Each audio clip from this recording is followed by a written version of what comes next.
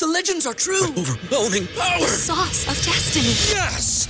The most legendary sauce has arrived as McDonald's transforms into the anime world of WickDonald's. The greatest flavors unite in all new savory chili McDonald's sauce to make your 10-piece Wick Nuggets, fries, and Sprite ultra-powerful. Unlock manga comics with every meal and sit down for a new anime short every week only at WickDonald's. Ba-da-ba-ba-ba, go! At participating McDonald's for a limited time while supplies last. BetMGM has an unreal deal for sports fans in Virginia. Turn $5 into $150 instantly when you place your first wager at BetMGM. Simply download the BetMGM app and sign up using code Champion150. Then, place a $5 wager on any sport. You'll receive $150 in bonus bets, regardless of your wager's outcome. And if you think the fun stops there, the King of Sportsbooks has plenty of surprises in store. Check out daily promotions, same-game parlays, live bets, and so much more. Download the app in Virginia today and get $150 in bonus bets instantly from your first wager. Only at BetMGM. BetMGM and GameSense remind you to play responsibly. See BetMGM.com for terms. 21 plus only. Virginia only. New customer offer. Subject to eligibility requirements. Rewards are non-withdrawable bonus bets that expire in 7 days. Please gamble responsibly. Gambling problem? Call 1-800-GAMBLER. Promotional offer not available in Washington, D.C. This is Jordan Grace, and you're listening to the Social Suplex Podcast Network. BWB, this is One Nation Radio. You better get it right. Rich Latta, James Boyd came to give them life. The Blackest Wrestling Podcast has come to kick all ass and drop it 6 feet if they're kicking trash. Word, let me welcome y'all to something different. And if you dig it, man, you should let some friends listen. We be getting it in, this on the regular, dude. Ravish and flow, but this shit rude. See, James don't rap, so I had to break it down. The whole network, man, we coming for the crown. Raps in the columns, I keep them both covered. Making the beats too, so the listeners can bump it. Hit us with the rating, yeah, I'm saying it's a 5. Before you hit it, talk, bob your head side to side. It's One Nation Radio, and this is the beginning. It's Rich, and I'm here with James. It's time to listen to One Nation. You got to unleash the power of the pyramid. This is Mike Sempervive from WrestlingObserver.com. Check me out on Wrestling Observer Live every day. And also check out your boys, Rich and James, on One Nation Radio. This is Kenny Omega. We're listening to One Nation Radio. Check it out, guys. These guys know what's up. Big Kenny Omega fans, and that's all that counts to me. Goodbye and good night. Bang. Hey, folks. Welcome to this week's edition of One Nation Radio, a.k.a. The House of Ass. This is James Boyd. Here with Rich Latta. What's going on, man? Not much, man. An epic day. Some might say. End of an era. It's been. I feel like we've done one of these before. We did an emergency one. We've done a lot of them. In 2014. When CM Punk, walked out of WWE. This is a little different here. Great show, and we got a great guest here. Someone that yes. I wanted to get on One Nation Radio, and I had shout out to Trish. I had checked out her guest appearance on Tunnel Talk, and I started listening to Tunnel Talk ever since then. And just reached out, and we have Leah from Tunnel Talk. Leah, what's going on? Hi guys, this is a good week to do this. Yeah, I mean, anytime it's appropriate to kind of pack someone up. It's a good time to come on someone's show and just be like, hey man, it's been it's time for the toppling of a regime. Do we pull down the statue? Do we? Oh yes, you pull down the statue. We okay. All right, so you got to start there. CM Punk has been fired with cause from AEW by Tony Khan and the disciplinary committee, and also with the unanimous vote as well from his lawyers.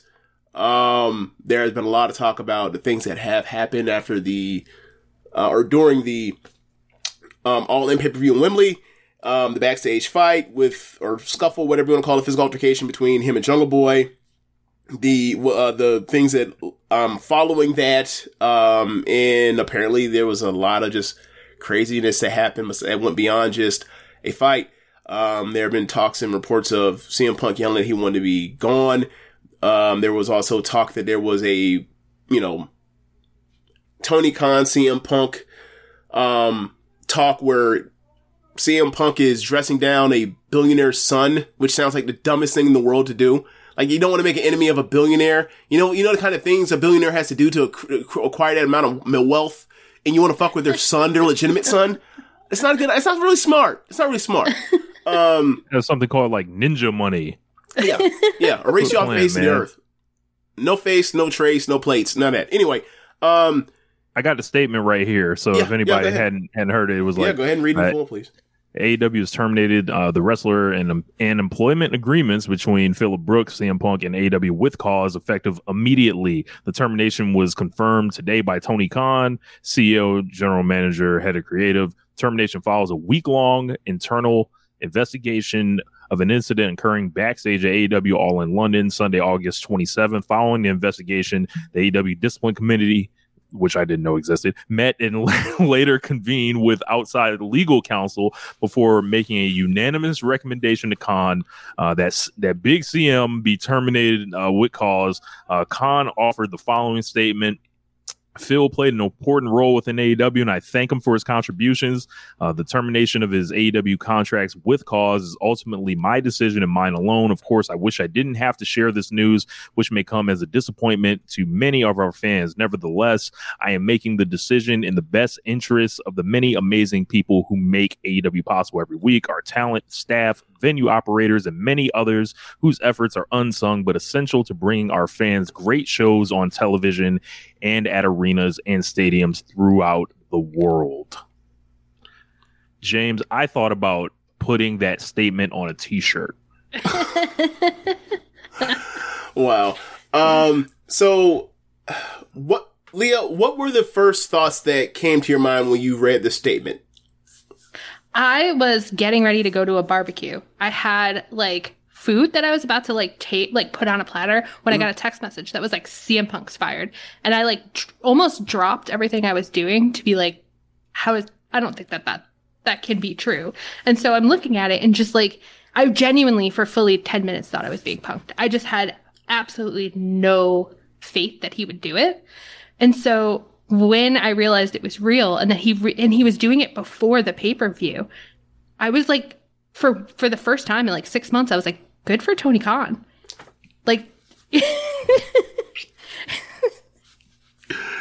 So for me, I had a lot of thoughts. My first thought was, wait, did that say contracts plural? Yeah. Yeah. So apparently the rumor that he had a backstage role might be real. Yeah. There's always been some speculation on why people had speculated because of why it was so messy and because of what happened. And it seemed like how, if you split up the pie chart on fault for all of this and what led to it and everything over the past year and change with CM Punk since the issue at Brawl Out. People are like, well, it has to be some situation that we don't know about that makes this it's a complicating factor to why this isn't something they can't just move on from. And a lot of people speculated, does he have points on AEW? Did he get a piece of ownership stake, right? This make it so messy to Tony Khan unentangle himself from. And then I think by the time people got to the part where they heard about CM Punk return for Collision and they said Khan was at Gorilla or whatever AEW calls Gorilla position doing the CM Punk chants, people were just like, oh, he's just marked for him. That's all it is. Yeah, right. And kind of let off of that. But once I saw that contract, it's hey man, that can mean a lot of different things. We don't know what that means. That could be he was a secret EVP we didn't know about. It could be a situation where it's a sweetener for him to, actually have health insurance when a lot of other boys don't. We don't know exactly. We'll never know because it's not our business and it's a private company, but it's just something that's still they let it slip a little bit. They didn't have to put that in there because you said we got rid of him from the wrestling contract. We didn't know, the public didn't know there was a second contract. There's people speculating on it, but they let us in on that one. So, I guess now they're doing transparency after a fucking year and change of not giving a shit. They want to give us the smallest bit. Yeah, they want to give us a piece of transparency. He did a media call before where he was like, listen, I love transparency. I love to tell the fans. I want to tell you if Punk is going to be in the pay-per-view because I love to tell you things. It's my favorite thing to do. And I just can't yet. And I was like, you're full of fucking shit. How many months did I not know what was going on with that man? Yeah. Like, I'm sure I can pull up the clip of Wrestle Observer newsletter when at one time Meltzer was like, he basically was like, throwing a hissy fit like, no one's telling me shit. Like, what is this? And I'm frustrated. No one's telling me because everybody wants to everybody comes out of the woodwork and tell me everything. But this time, no one's telling me this particular story. And Big Melts is mad. So, Melts is like, hey, don't make me pull these guns out. Melts was like, don't make me pull these guns out. I'll come get you. So. And immediately after that, Dave started getting shit, and Dave has thoroughly kicked the ass of pretty much every other journalist that's been covering this whole thing. Yeah. And if you keep it score that, I was asleep and woke up and picked my phone up, and I thought something was wrong. I was like, hold on, he's fired? What? Now I just lost my mind. I was like, and then immediately I was like, everything I've been holding back on Twitter, just being kind of calm and reserved about the situation, I was like, I'm gonna let it out. And had to say, hey, this guy tried to ruin the fucking promotion. This guy, came out here a year ago with this premeditated rant, essentially. Multiple of them. I always, along the track of this whole thing, I've counted. I was like, all right, when's the next meltdown? Is this the fourth one? Is it the fifth one? The sixth one? The seventh one? And it's just like, yeah, like this was a problem for a long time. And there's a lot of people that are coping, seething, and making up QAnon level conspiracies that need to go figure something out inside themselves, and they need to realize they fucking lost. He lost. Y'all lost. Y'all lost to who? The Elite. The Elite beat that bum without even saying a word. That's the part, right? Like, between both of our shows, I think we've talked about this as far as saying like, hey, like you want to play this particular political game or whatever else, you're playing by the old rules. This is the game has, look here, Joe Gibbs, the game has evolved and changed. Like you were a genius in you want to call him Joe Gibbs or Al Davis? Which one you want to call CM Punk? Jeez, he can be Joe Gibbs. Okay. Al Davis is like, that's Vince McMahon. That's reserved for him at all times. Fair enough. You want to call him Chip Kelly? Sure. Yeah, Chip Kelly. Like your shit worked 15 years ago. It don't work so much now, right? So ironic, just like his wrestling style. Ironic.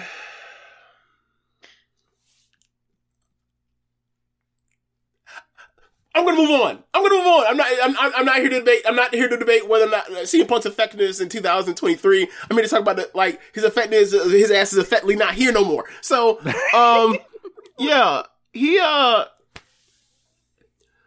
He tried to play this game. For whatever reason, he had his issues with whoever, particularly the Elite, after what happened with led Brawl. And I'm not going to rehash that. We got old footage on that. Go to the YouTube channel. Go type in CM Punk, One Nation Radio or CM Punk Social Suplex Podcast Network. You'll see all of it. You'll cover it, and you'll be able to see as we go along and follow all the stuff, how we felt about it. But what I can tell you now is, seeing that, I was like, wow, they really fired this dude publicly, like 3 hours before a Chicago show. That's a go-home show for pay-per-view. And I was like, oh my God, I never want to hear anything about Tony Khan is not a real promoter ever again. He used this man for promo. He fired this man for promo. 3 hours before this Saturday show, that's on the first week of college football, the first real week of college football. He's like, hey, I got something. He ain't gonna be on the show. I may as well, throw his ass under the bus and say, hey, come see what we got. Because we're gonna have new programs to get you to watch pay-per-view, right? And, based off of what Tony Khan has been saying about the buy rates for All In and All Out, hey, we were wrong about this to some extent as far as people were going to tune out on this. He's going to have to try this again next year because it was successful. So, am I going to enjoy it? The whole idea of, building towards 2 back-to-back weeks of pay-per-views? No. But it's financially it's proof that he can do it again. He can try it again. Anyway, back to Punk. This was cathartic. Like, yeah, for a lot of people, it was cathartic. And you know, I've joked about it with you a lot because I like tease you because you know you're the elite fan on here, as if we're not all the fans of the elite on here. So, I enjoyed the part where like I still like both of them. See, as you can tell, I have a Pepsi here and I have a Coke here. Right? It's you know prop comedy. You ain't the only one with props, Rich. You ain't the only one. I got props too. Anyway, so yeah, for those that like, you know, for meme purposes, clip this. Anyway, so, yeah, like, I just thought that, like, they could figure out a way to coexist. The brand split was another try at that, for the other show. And then once it happened and started rolling out, I was like, oh, it was apparent to me, like, this is a CM Punk show. CM Punk's gonna be isolated over there. He's gonna be almost in the Codyverse, Cody world, like Cody was, and he's going to struggle and go down the card wrestling people that aren't stars and have big matches of consequence because he's going to be wrestling the non-stars like Cody was. And CM Punk is aware of that.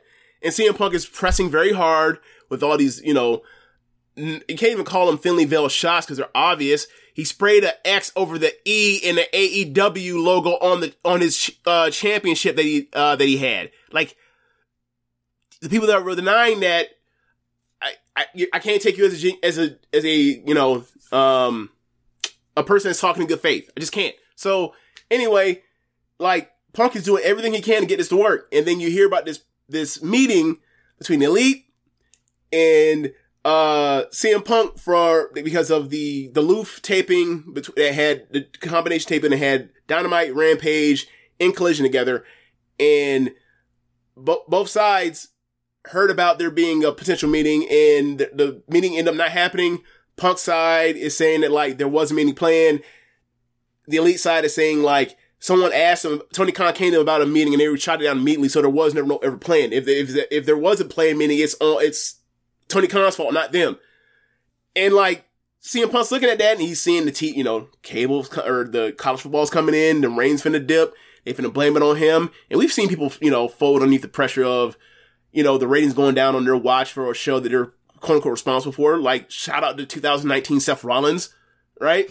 So, that most recent memory. So yeah, like, he's pressing, and then, you know, you hear the story about, like, he thinks he was unaware of the whatever situation was with All Elite AEW not having rides for people or transport for people out of the airport in London, which it is a bad look or whatever else compared to, you know, New Japan or any other place that deals with foreign talent or whatever else. It was a bad look, but he was mad about it. And then it keeps growing. Then you have the Jack Perry stuff, and then the fight, and then, you know, all of this stuff leads to this huge blow up backstage. And then ultimately that's the end of them. And, like, this is all from the pressure from every other main eventer basically saying, no. And he basically self-destructed, and that's where we're at. Incredible, absolutely. Get ready for him to come out at 30 at Royal Rumble. I guess, I don't know, or he will never see him again. I don't know. It's one or the other.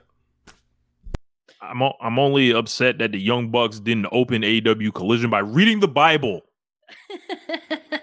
I'm only upset that nothing in Chicago happened. Excuse me, I shouldn't be the one upset by that, but they walked in that city. They walked in this man's own territory, right? And were there hijackings? No.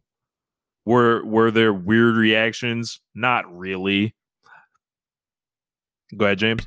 I will say a thing that's weird for me is, like, Hangman Adam Page comes out, he gets cheered. Kenny Omega comes out, he gets cheered. Young Bucks come out, they get the shit. I don't understand that. Leah, can you explain that to me? What is that? I mean, the Bucks have always gotten blamed for all of it. You know what I mean? Like, I think they're a lightning rod in a way that, like, Hangman and Kenny just somehow slide away from things. It's because they're very annoying. Like, and I mean that in the most complimentary possible way because I love them, but they're very annoying and I think they're a really good face for everything that ruined CM Punk's life. But I I'm not that worried about the reaction they got because every single time they've come to Chicago, the cheers have increased and the boos have decreased. So, and like, I think most of the boos disappeared by the time they started performing. You know, like by the time they were hitting those spots, they had two Young Buck chants in Chicago the day he got fired. Like, that's cool. Yeah, what are your thoughts on it, Rich? What do you think that is? I think that is people tying it more directly to the Young Bucks than the guy that did the thing that everyone grasped onto is the reason why CM Punk is justified to act like an asshole the last 18 months or whatever. I think they see the Bucks as like these masterminds, and they feel like it's easier to isolate the Bucks from Kenny Omega, because like one thing you'll see a lot is like, oh yeah, we like Kenny Omega, because like at this point, like you sound like a psycho buffoon loon if you're like either fronting on a wrestling ability or the character or like the person that Kenny Omega is, right? Mm-hmm, I get that. And then, but the Young Bucks, there's a lot of things out there about them that either people think are true or not true or whatever. Maybe politically, maybe it's something that you know, like as far as like their frames, like, you know, their stature and stuff like that. And, you know, they got a lot of enemies, I think. I've always been able to figure out like the enemies, like they've got a lot of common enemies with Kenny Omega, but there's something about the Bucks that just maybe because they don't feel like they can whoop Kenny Omega's ass. Maybe that's it. Listen, I have a sleeper theory. It's because they're girl coded. They experience misogyny, you know, like people. Tell us about that. I think that they get shit in a way that like people really want to call them slurs, you know, like something like, the P-word? About, you know, it's like I think, you know, the long hair, the loud gear, the prancing around the ring, the like concentration on emotional storytelling, the hamminess. I think people girl code them. And like, you know, and the things that I hear people saying on Twitter, I'm like, that is incredibly messed up. Like, if that's how you feel about masculinity, you need to go to therapy. You need to go to a lot of therapy. Okay, I get that. I guess I'm having a hard time in my mind, like, because the intersectionality of that, like, trying to think of, like, the things that people have said, terrible things they've said to Kenny Omega, but they can also separate it when it comes to that dude's had some of those incredible matches, blah, blah, blah, physical matches, blah, blah, blah. And then they compare it to, like, I guess maybe it's the Young Bucks style as well that also throws to the, like when they talk about like the, you know, the lucha libre stuff, the influence like kind of throws into the, like, it's apparently feminine in gymnastics or whatever. So I guess now that I'm talking through it, like I'm now getting more of I'm getting now what you okay. Yeah. And it's not I don't mean to say that Kenny's never gotten it. Like, he's gotten a lot of shit. I think people have gotten over it, or people just like chalking up to like people are being homophobic. Yeah. Okay. Yeah. Gotcha. Okay. All right. It's just. But this day was a long time coming, and it was just incident after incident that just could not be excused anymore. And it was just, you know, I had a good time laughing at these psychopaths who can find no fault at all in what CM Punk, you know, has come out here and done. Whether it was, you know, going on TV and blowing up a segment completely to challenge a man to a fight that you know is not coming out.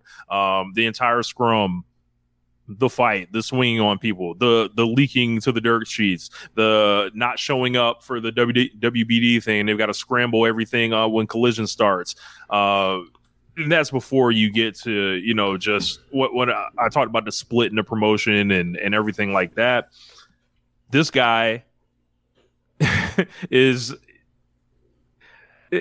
a book should be written about this, and I can't wait until one is like and this is a 2-year time period. And you know, I remember one time I said, the whole saga between Bret Hart and Shawn Michaels, that lasts about like 18 months, and I think this one is going to last about a similar amount of time. When the Elite re-signed and like they were like, yo, we ain't going nowhere, I felt like the clock was so whether we knew it or not, the clock was ticking on CM Punk. He was like, there's nothing I can do to win this. I thought like I would just run them out by using these tactics or whatever, and the owner's a mark for me, and I'm booking this one show, like we're gonna do it, but it didn't work, and this guy literally I think went crazy. No one would talk to him, no one would work with him. It could tell boys out there on Revis Island. Yeah, he was out there by himself, and he was desperate. He was desperate, trying to cut promos off the air. To these are cries for help. That's what these were. These weren't this was not the work of a 4D genius. This was a guy being realizing that he's stuck with three dudes he can't really do nothing with, and a fake belt. So I hope they never mention that Real World's title again. Just act like it didn't happen.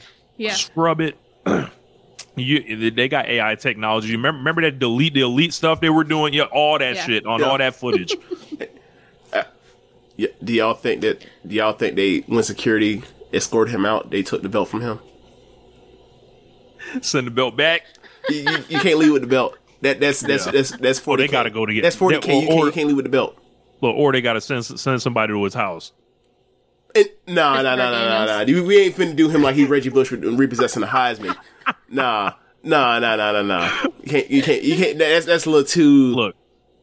Knock. The Hello, more Mr. Brooks. You seem to have an item that seems to be outstanding in this time away from the company. You need to turn that in. You need to turn in your laptop, sir. Yeah, you need to surrender company property upon termination. Right. Yeah. Right. Yeah. Freak people say, "Oh yeah, he's going to jump to WWE." That doesn't surprise me. He went back to WWE first already. Yeah. Right. The question is whether they're going to let him, which they would be very stupid to do. I mean, I think during Wrestling War, he will absolutely be involved in WWE no later than the Royal Rumble. But it's this whole CM Punk knows what to say. He's a great orator. He knows he did know the buttons to push verbally to tell everybody what they wanted to hear. He made the jokes about the buy one get one free WrestleMania shit. There was a story that dropped today about him wanting to be in the Royal Rumble this year to wrestle Kevin Owens in night one of the main event. I'm like, oh, that boy's still chasing fake main events. Look at him. And that's hilarious because Kevin Owens don't want to wrestle with that dude. And who are Kevin Owens' homeboys? That's why he don't want to wrestle that dude, the Young Bucks. like Kevin Owens, man. Kevin Owens after having that main event. Kevin Owens after having that main event with Austin posted a picture of him main eventing or whatever else as a shot at CM Punk after what happened with the Elite thing. That was clearly what that was. And it was like, you think he wants to work with you now? No. He thinks you're an asshole. He thinks you are an asshole now. You're fighting kids. Look, that locker room don't like him either. I can't wait for CM Punk. Think about this, right? We talked about this for years. Or I've mentioned this for years over the show, right? We've been doing this show, or I think our 11th anniversary show is next week, right? I've talked about this ever since CM Punk left. The way that Bret Hart hates Hulk Hogan's guts, I don't blame him because he made his job harder. Hulk Hogan made Bret Hart's job harder. If he hates that dude's guts forever, I'm okay with that. Roman Reigns, if he were to hate CM Punk's guts forever, I'd be perfectly fine with that because there was no need for him to do the whole make him look strong shit over and over and over and indulge on it, and then made it to where it was obvious that he's going to, or kind of to most fans, because that was the biggest news story at the time, he was going to win that Rumble, and they brought back Daniel Bryan. People were furious the way they threw out Daniel Bryan, right? And then look what it took. It took them having to waste all them babyface main events for him to finally turn him heel to then do what he is now, where he's actually the star they want him to be all that time, right? Roman Reigns don't want to work with that dude. I can tell you that right the fuck now, right? So, good luck over there. Get ready to wrestle Grayson Waller. How many times has Seth said he don't want that dude to come back? Get ready to wrestle The Miz. Well, get ready to wrestle. Remember, he checked in with Big Miz. back when he went to the to WWE and Triple H, remember? Get ready to wrestle Austin Theory. Get ready to wrestle Top Dollar. Man, it's gonna be nasty. We'll see how this all goes, man. It will, as the Punk goes, we'll be covering it. But look, this latest chapter, I just got one more thing to say. Like, you lost. Yeah, it's a wrap. Holla. This man, all the old timers, y'all got to feel it. Jim Cornette, you got to feel it. Les Thatcher, you got to feel it. You're out here crying. Talking about the wrestling business ain't the way that it used to be. Good. You're right. Good. The fuck? The fuck? And I'm glad that Joshi will be able to appear on Saturdays now. It's fucking amazing, all the people that showed up on Collision. That it was like 6, 7, 8 people that had never been on Collision that magically showed up on Saturday. And I know it's a pay-per-view Berlin Wall week. has been pulled down. I mean, I had to tweet out. I was like, gee, I wonder who's going to pull up to this one, because this is, everyone's getting, look, shout out to the creators, the tweeters, everybody in the space for going out there and throwing up shots, because we need to get some points on the rim after that one, man. It was, for a lot of people, like, a lot of the spirit of the promotion has been, like, in disarray, like, on screen and off screen, and the vibes have been off for, like, a year. And even if the shows were still very good or whatever else, or at times even great, like, it was just like, it just seems like there's too many chefs in the kitchen. And, like, even by just the addition by subtraction theory, like, that's one less chef out of there. It's one less chef. Mm-hmm. So, I think that's for the good. Like, I'm not wrong. Like, you got the video, whatever else. I still like what Punk does. I still like his TV. I still like his promos and all that kind of stuff. He's still incredible at this. Like that promo where he's, still like baiting and begging the Elite, like, please come take this program. It was incredible. It was awesome. So yeah, shout out to him, and the stuff he was able to accomplish in AEW, but like, he's gone now, and like, the backstage stuff was clearly a disaster. He needed to be gone. But yeah, like, the vibes, given last night, given that all of a sudden, all of these top acts, all of a sudden out of nowhere, that I had mentioned in that tweet. I was like, all right, so, Danielson, Moxley, CM Punk, Danielson, Moxley, Jericho, Adam Page, the Young Bucks, like, are they gonna make their Dynamite, are they gonna make their Collision debuts? And a few of them did. And I was like, This was clearly, they were freezing that man out. They were treating that man like rookie Michael Jordan in the All-Star game. Don't touch the rock. Yeah. Go get it yourself. Yeah. So is Chris Jericho, will he be the Isaiah Thomas in this situation? I mean, who be the Isaiah Thomas in that situation of freezing out Punk if he's MJ? Look, I'll just pick the person they think it is. Is Matt Jackson. How about that? Okay, that works for me. Yeah. But yeah, Leah, any final thoughts on CM Punk and how he's kind of impacted, like, how you guys like cover the show and everything you guys have kind of like watched from him, because like, you guys are newer fans, so like, I didn't know if you had, like, you didn't have that same relationship with CM Punk that we did, where we were watching him in like the early 2010s, and some people even go back farther than us with him. So yeah. The three of us on Tunnel Talk all started watching in the summer of 2020, so we had absolutely no knowledge, and we loved him. I mean, we were really into like the MJF program. We were into, a lot of the stuff he was doing. The long promos where he was just like hanging out with the crowd got a little exhausting, but for the most part, like, we liked him.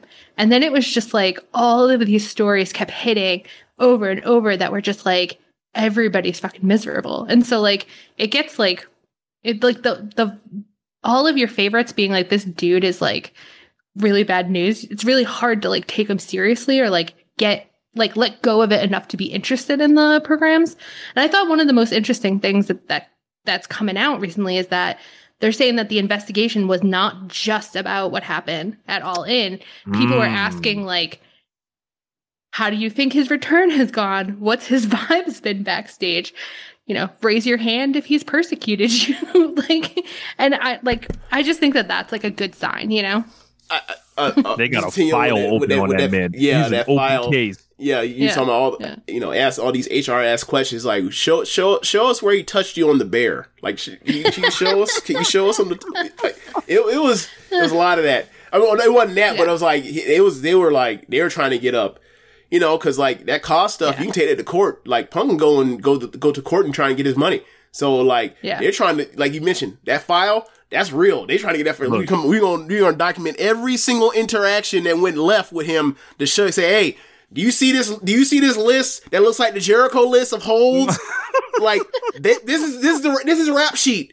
Run it up. Look it up. Look, and they got cameras at Wembley, so it's like you ain't beating the tape. Yeah. Like I don't care. There wasn't no tape of a brawl out, but brawl in.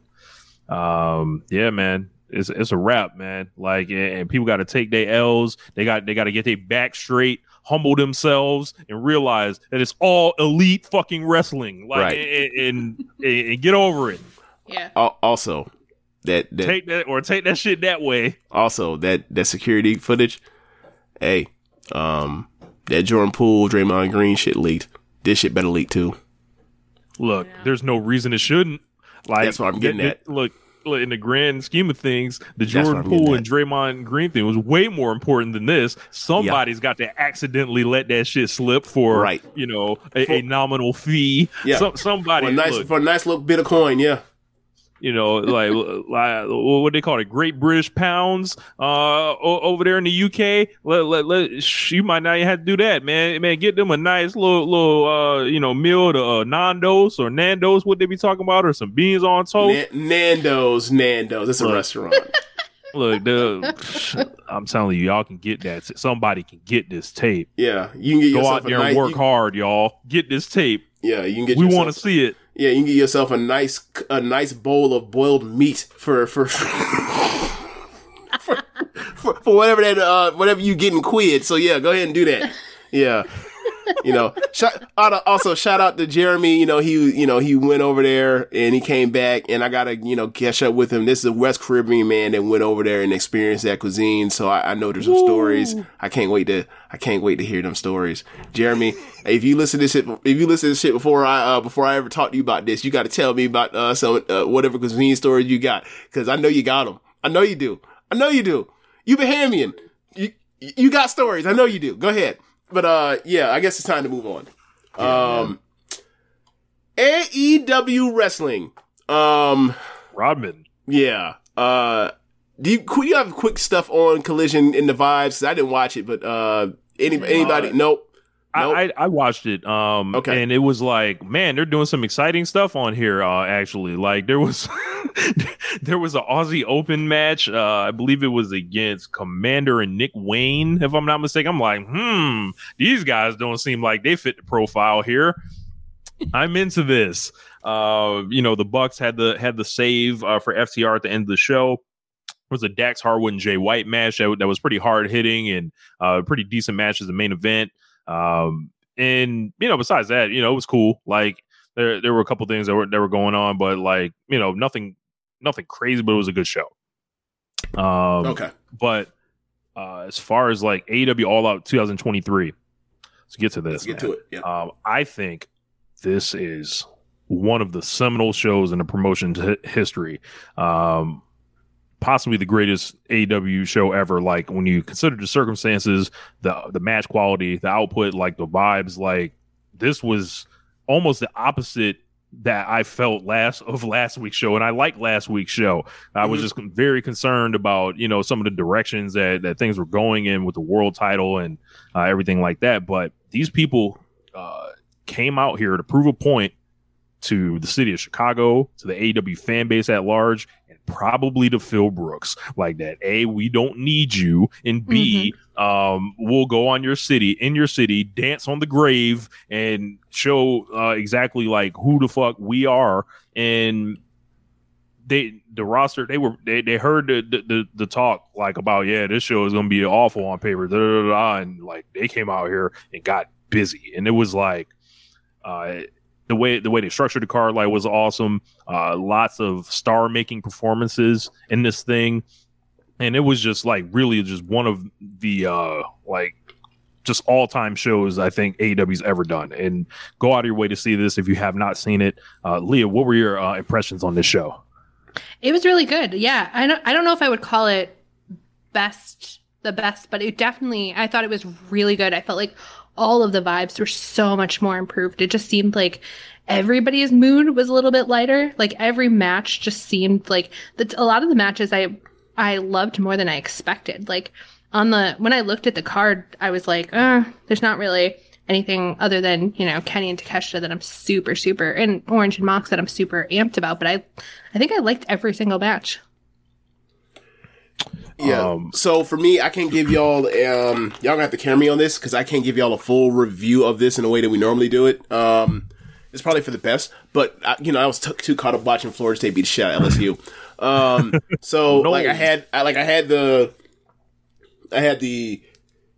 like in the bedroom, I had like the TV on the LSU game, but I had like the laptop on All Out with the headphones on All Out. So like, I was kind of like doing a bunch, this a lot, just so maneuvering. Yeah. Like luckily, we put that 40 or we put the 38 on LSU like in the middle of the Keshta Omega match. So I'd be like, that game's over. I don't have to pay. I can just watch the thing I wanted to watch the most this week. So that was an incredible back half of the match. That was incredible. I still have to rewatch it, but it was fun. And the matches I really enjoyed. Like I gotta say. We've and we'll go and expand, but like Ricky Starks, Danielson, that was great. That was fun. That was a blast. Orange Cassidy and Moxley, a blast. The Quattros match, that was very fun. The Miro match, at first it started like it was gonna be the pits, and then it just got so fun at the end. It was so fun at the end. And yeah, like you just look at all these matches and it's like, they're matches that, like, on paper, they're overachieving what you think what they can do on paper based off of, like, what you think they can do as wrestlers together and how they match up, and also, like, their chemistry, and also, like, the kind of builds we've had and reason why I care about these people on screen. So, yeah, I thought this way outkicked the coverage. And, can't wait to actually, like, watch this thing. Like, I'm going to go back and watch this thing with full attention because, like, I saw stuff that I enjoyed a lot, and the people I trust, like, they liked it more than I did in a way that was, like, I'm not good with multitasking, so I know I'm going to throw on a rewatch, and I'm just going to be like, "Oh yeah, I get this." Now I get more of what I missed. So yeah. So Leah, did you catch the pre-show? We saw Hangman Page win the Battle Royal. Yeah, I wasn't. Was he announced? Because I wasn't tracking any of that. I don't think they announced anyone. We just kind of looked up and saw him in the match. He's in there with like Aussie Open and Trent, and Mogul Embassy, and this whole thing kind of came down to Hangman and Mogul Embassy. It was like Brian Cage, Toa Leona, and that felt like a preview of something. So I would keep your eyes open on that. But and that will be like if they do a Swerve versus Hangman, I will be tuning into that big time. I think that'll be be watching really great. But yeah, from there we open with the ROH World Tag Team Title match, the Better Than You Baby, MJF and Adam Cole defeating the Dark Order of Alex Reynolds and John Silver, 14 minutes and 8 seconds. I thought this was pretty good. Leah, you've been very positive on the Cole MJF thing. Help us understand what are we not seeing with these guys? Don't do that. I only didn't like the match. I only didn't like the match. You hate the build. I've been okay with the thing. I think it's silly, but I enjoy the silliness. Yeah. I have loved this entire feud. I've loved the pairing. I've loved everything about it. And you guys' last episode, I was driving from my house to my parents' house, and I was yelling back at you guys. I was like discoursing. I was like I kept pausing to be like, wrong. But you guys couldn't hear me through my car speakers, which was really messed up. Hey, it'd be like that. The thing that I would most like to ask you guys is, can you explain to me why you hated the All-In match without, or any of this without using the words WWE or Bloodline, because that is like when I try to get in and figure out like why people hate it, they just keep saying Bloodline, and that doesn't mean anything to me because I've never watched WWE. Okay, but I find that go ahead. Okay, so AEW is a blend of different ideologies, and normally it's for the better of it. People have their ways of presenting their pro wrestling. Like Malachi Black's pro wrestling is different from Kenny Omega's pro wrestling, is different from Eddie Kingston's pro wrestling, right? So it's a bit touches from different influences in this melting pot, and they all, find middle grounds of how to work with each other, right? So the Adam Cole buddy cop stuff with MJF is a buddy comedy.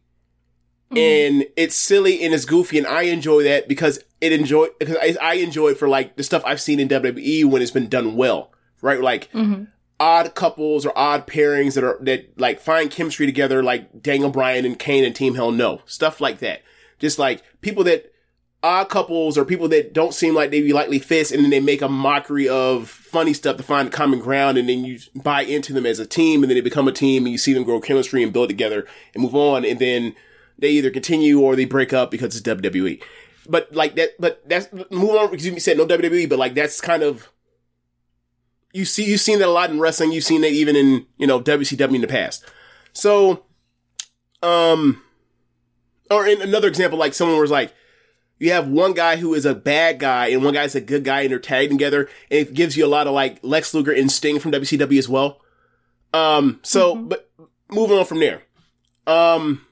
The reason why I didn't like the match is because the storyline beats in the match are so over the top that it's not even about the belt anymore, and it's the biggest show in the company's history.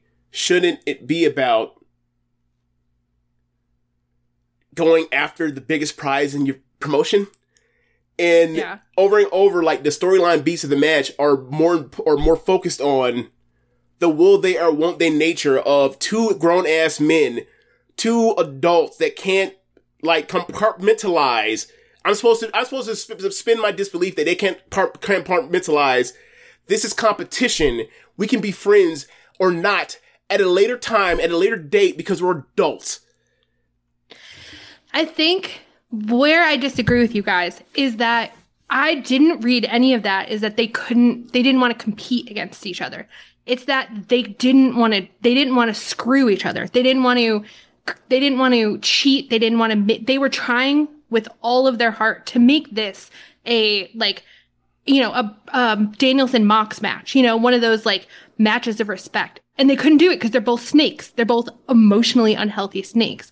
And to me, like, I don't give a shit about the belts. I think that a lot of the storylines are way too resistant or reliant on, I want the belt, he has the belt, so we're going to fight about it for 6 months. That gets boring to me. I've seen that a million times. I've never seen this, where two guys are fighting against, these are two scorpions going across the river. There's no fucking frogs. It's just the two of them.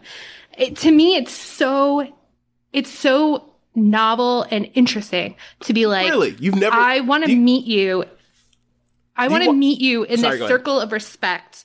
I want to be able to fight you in a way that a friend would fight somebody, but I don't know how because I've never done it before, and I'm trying as hard as I can, but I have no tools. I have no history. I've never not cheated. That's what I see when I watch it, and that's what thrills me. Okay, so you listen to our show with regularity. Yeah.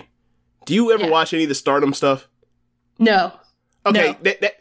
That's the wheelhouse of Stardom, is like relationships of friends fighting each other. They know how to handle their emotions because they're so overwhelmed with all these complicated feelings of whatever. So like for me, it's like that's as run of the mill as the belt is the most important thing, and also like what are we fighting for? If we're fighting for we can't handle our emotions. Therapy, bro. Check it out. Try it. Right? Like I didn't like a lot of the work just in the match itself. Some of it felt rather soft, rather like I felt like, there are similar type of stories. Like I think A lot of the times when Kenny has to wrestle the Young Bucks, and then whether it's team with Kota Ibushi or a team with Hangman Page against them, I feel like they have done these things. Yeah, like those like matches in particular smoke that. Yeah, and it's like it seems like there's that conflict. It seems like there's like that athletic aspect that's like almost unfuckwithable. And I think the wrestling just flat out like smokes it. And then that's before you get into like the tropes of the ref bumps and people doing run-ins and everything like that. And I was just like, I guess I wanted something different. I was just like looking at the stage with Wembley, and I didn't feel like it fit. That kind of grand atmosphere while I'm watching pretty much all the other like great singles wrestlers tied up in multi-man matches underneath them. And I'm just like, I'm looking at this thing from a more like a wrestling analyst thing rather than, just getting into the stories and all that. But it just didn't fit for me. And I feel like I've seen the style done better. Yeah, that was the main thing. And also the part where it's like, I get it, you're baby facing, or it's a continuation. The match is like the full-on declarative babyface statement of MJF. And Adam Cole is like being the heel the whole time, where he's taking every shortcut in the book. MJF is not. And then ultimately at the end, when Cole actually has a chance to actually like execute all the shortcuts he's took by like blasting him with the belt, he doesn't. In the show of Return, like what happened with MJF, or when Cole could have done it at that Collision show, was like they end up friends together. Like, I like the story that they're still friends and all that kind of stuff. I just think there's like, well, like, just still be friends, just fight each other, screw each other over. Like, I would honestly would have enjoyed like if they both start screwing each other and then like. It's like they acknowledge it, like, well, you got me. We respect because we're both because we're both. There's no honor amongst thieves, and I get it. Because it's you. Like, I feel like that's the better story of like one of them finally screwed each other the most, and like that's the reason why they won. Like the person that took the most shortcuts lost. Yeah. Like I feel like better story is like they're both scorpions, and the one that was the bigger scorpion actually won. I feel like that's actually the better story because like they're both your scumbags. But a lot of it was just like so much stopping and pausing and doing the storyline beats of looking into the camera, doing the dialogue and talking. Along with that, there's just like bad pacing of like, we're doing this, like we're going, obviously it's MJF and it's Adam Cole. They're not going to wrestle at the Kenny Omega Takeshita pacing or whatever else of like just boom, boom, boom, boom, boom, boom, ping ponging. But it's also just, they're doing their stuff at a slower pace because they're going long. And then they're slowing down to sell injury, sell whatever story beat, go to the next thing, and then pick up the pace again. And then they go back and fall on the ground, or someone's out doing a 10 count tease or whatever. And it's like, you're doing a 10 count tease, Adam Cole, when you can't win the belt on a 10 because of the championship advantage in this American pro wrestling. Like, that's dumb. I thought if you're taking the shortcut to win the belt, why are you taking a count out? You're not going to get the belt. What's happening? A lot of this stuff just was like a disconnect of like, it was like world. If he's taking the shortcut to win the belt, like for example, he did this against Gargano, but it was for the vacant title. So if he had won by count out, he would have won. That makes sense. This one was like, the winner by count out is Adam Cole, but the champion is still MJF because Adam Cole was a dumb motherfucker that forgot the rules of pro wrestling. They also had the part where they ended the match, like, and it was just like, oh man, we ain't need this. Like, there was a lot of like pro wrestling elements of it that just like, I abjectly reject them. Like, there are things that like, if there were one or two parts of it or less of it, I would like it a lot more. But when it's all thrown together, it's just like it seems so heavy handed. Like the idea that they go to the double clothesline for the draw, and then they restart the match because it's a play on when they went to time limit draw and Cole asked 5 more minutes. And at that point in time, MJF is like, no.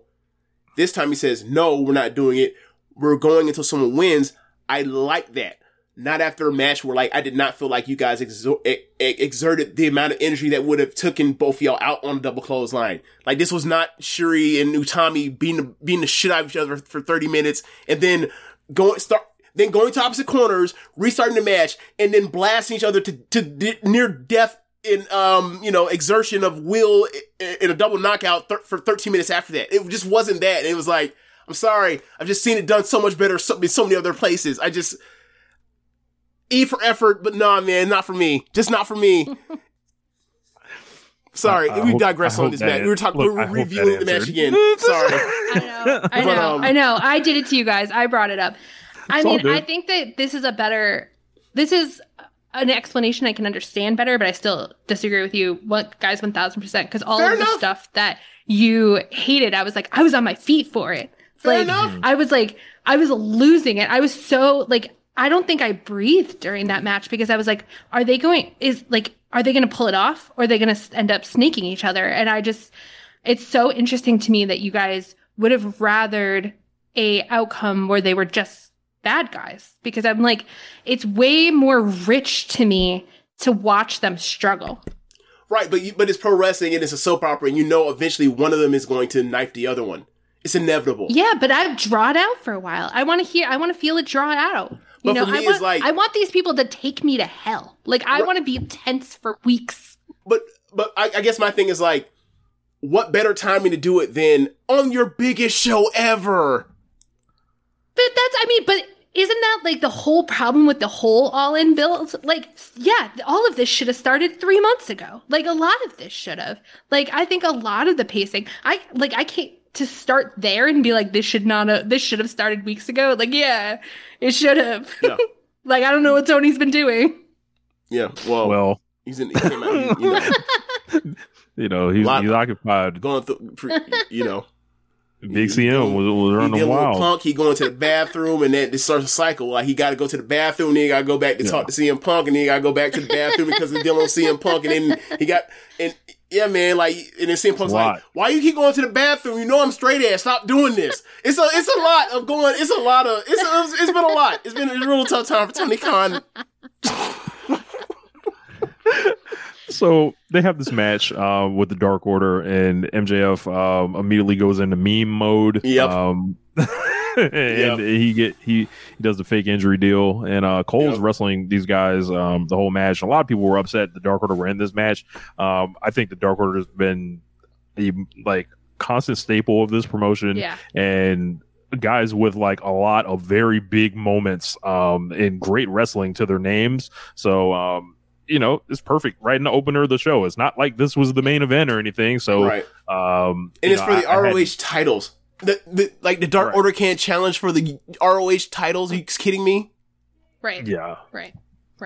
Yeah, but this was nobody. Cool. I mean, they weren't going to lose them this early, so it's like, who did you want them to fight?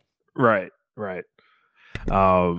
Lot of house show the house show meme playbook that Cole and MJF are running here. I did like the shirts that they had, doing all the stuff that's like, okay, you're not actually trying to like show off like your athletic, prowess as professional wrestlers. You are in here to like be hams, tell a goofy story, to continue your story and move on, and to accomplish that. Wasn't for me. I was like, it also is at a bad point. Gotta say, be honest with you, get straight up. Like, at the first half of that game, Florida State and LSU, when Florida State is out here continuing to run the ball and bad run fits, or whatever else, I'm just like, this is so dumb. So like, I'm sure that affected it, but like for me, like, I'm just, when they do the house show wrestling t-shirts thing, I'm just checked out. I was like, they're not trying to wrestle for me. They're wrestling for y'all. So that's more than wrestling for y'all, and it's over. So I'll allow it, but like, it ain't for me. Yeah, the promos and stuff is like, the storyline isn't like, the matches aren't. Look, I like this match better than the All-In main event. Just saying, that's nasty. They had a great worker like John Silver in there to lead them. So. Mr. Maxwell Jacob, don't kill yourself for these marked fans that think you're disposable. Meanwhile, in Wembley, I'm going to take a brain buster on the Steel Steps Freeman. We didn't talk about that last week, but yeah, he is like, bro, you do second rope tombstones. Get the fuck out my face about this. Think about big high spots and telling people tisk tisk. Anyway, yeah, I thought the match was good. I thought the match was what it was, and it was just like something that could have been on Dynamite or whatever else. They end this, and then Samoa Joe is like immediately darting out for his thing. And I was like, all right, because I've seen them do this and like nothing's happened before. But MJF's walking up, gives him the bump, and immediately I'm like, it's the callback. And then all the engagement farmers went ahead and sent the videos out, referencing the NXT history there. I didn't know it existed. Oh, no. Yeah. It's now that I know, I still don't care. Yeah, it's a whole thing. He was just an extra. It didn't mean anything back then. So, he runs back out, and they basically recreate the CM Punk Jack Perry brawl, like as a rib, and I'm dying laughing. Like I'm in this chair right here, and I'm like leaning back, knee slapping laughter like Joe Johnson, and it's just like. And Flip Murray, like, like yeah. But it's that's a deep cut. Yeah. These guys had tons of geeks assemble. All the refs came out. Extra wrestlers. Pat Buck was out there dressed terribly again. Yeah. So just like CM Punk, Samoa Joe had to go into a match after getting in a fight. Yeah. So,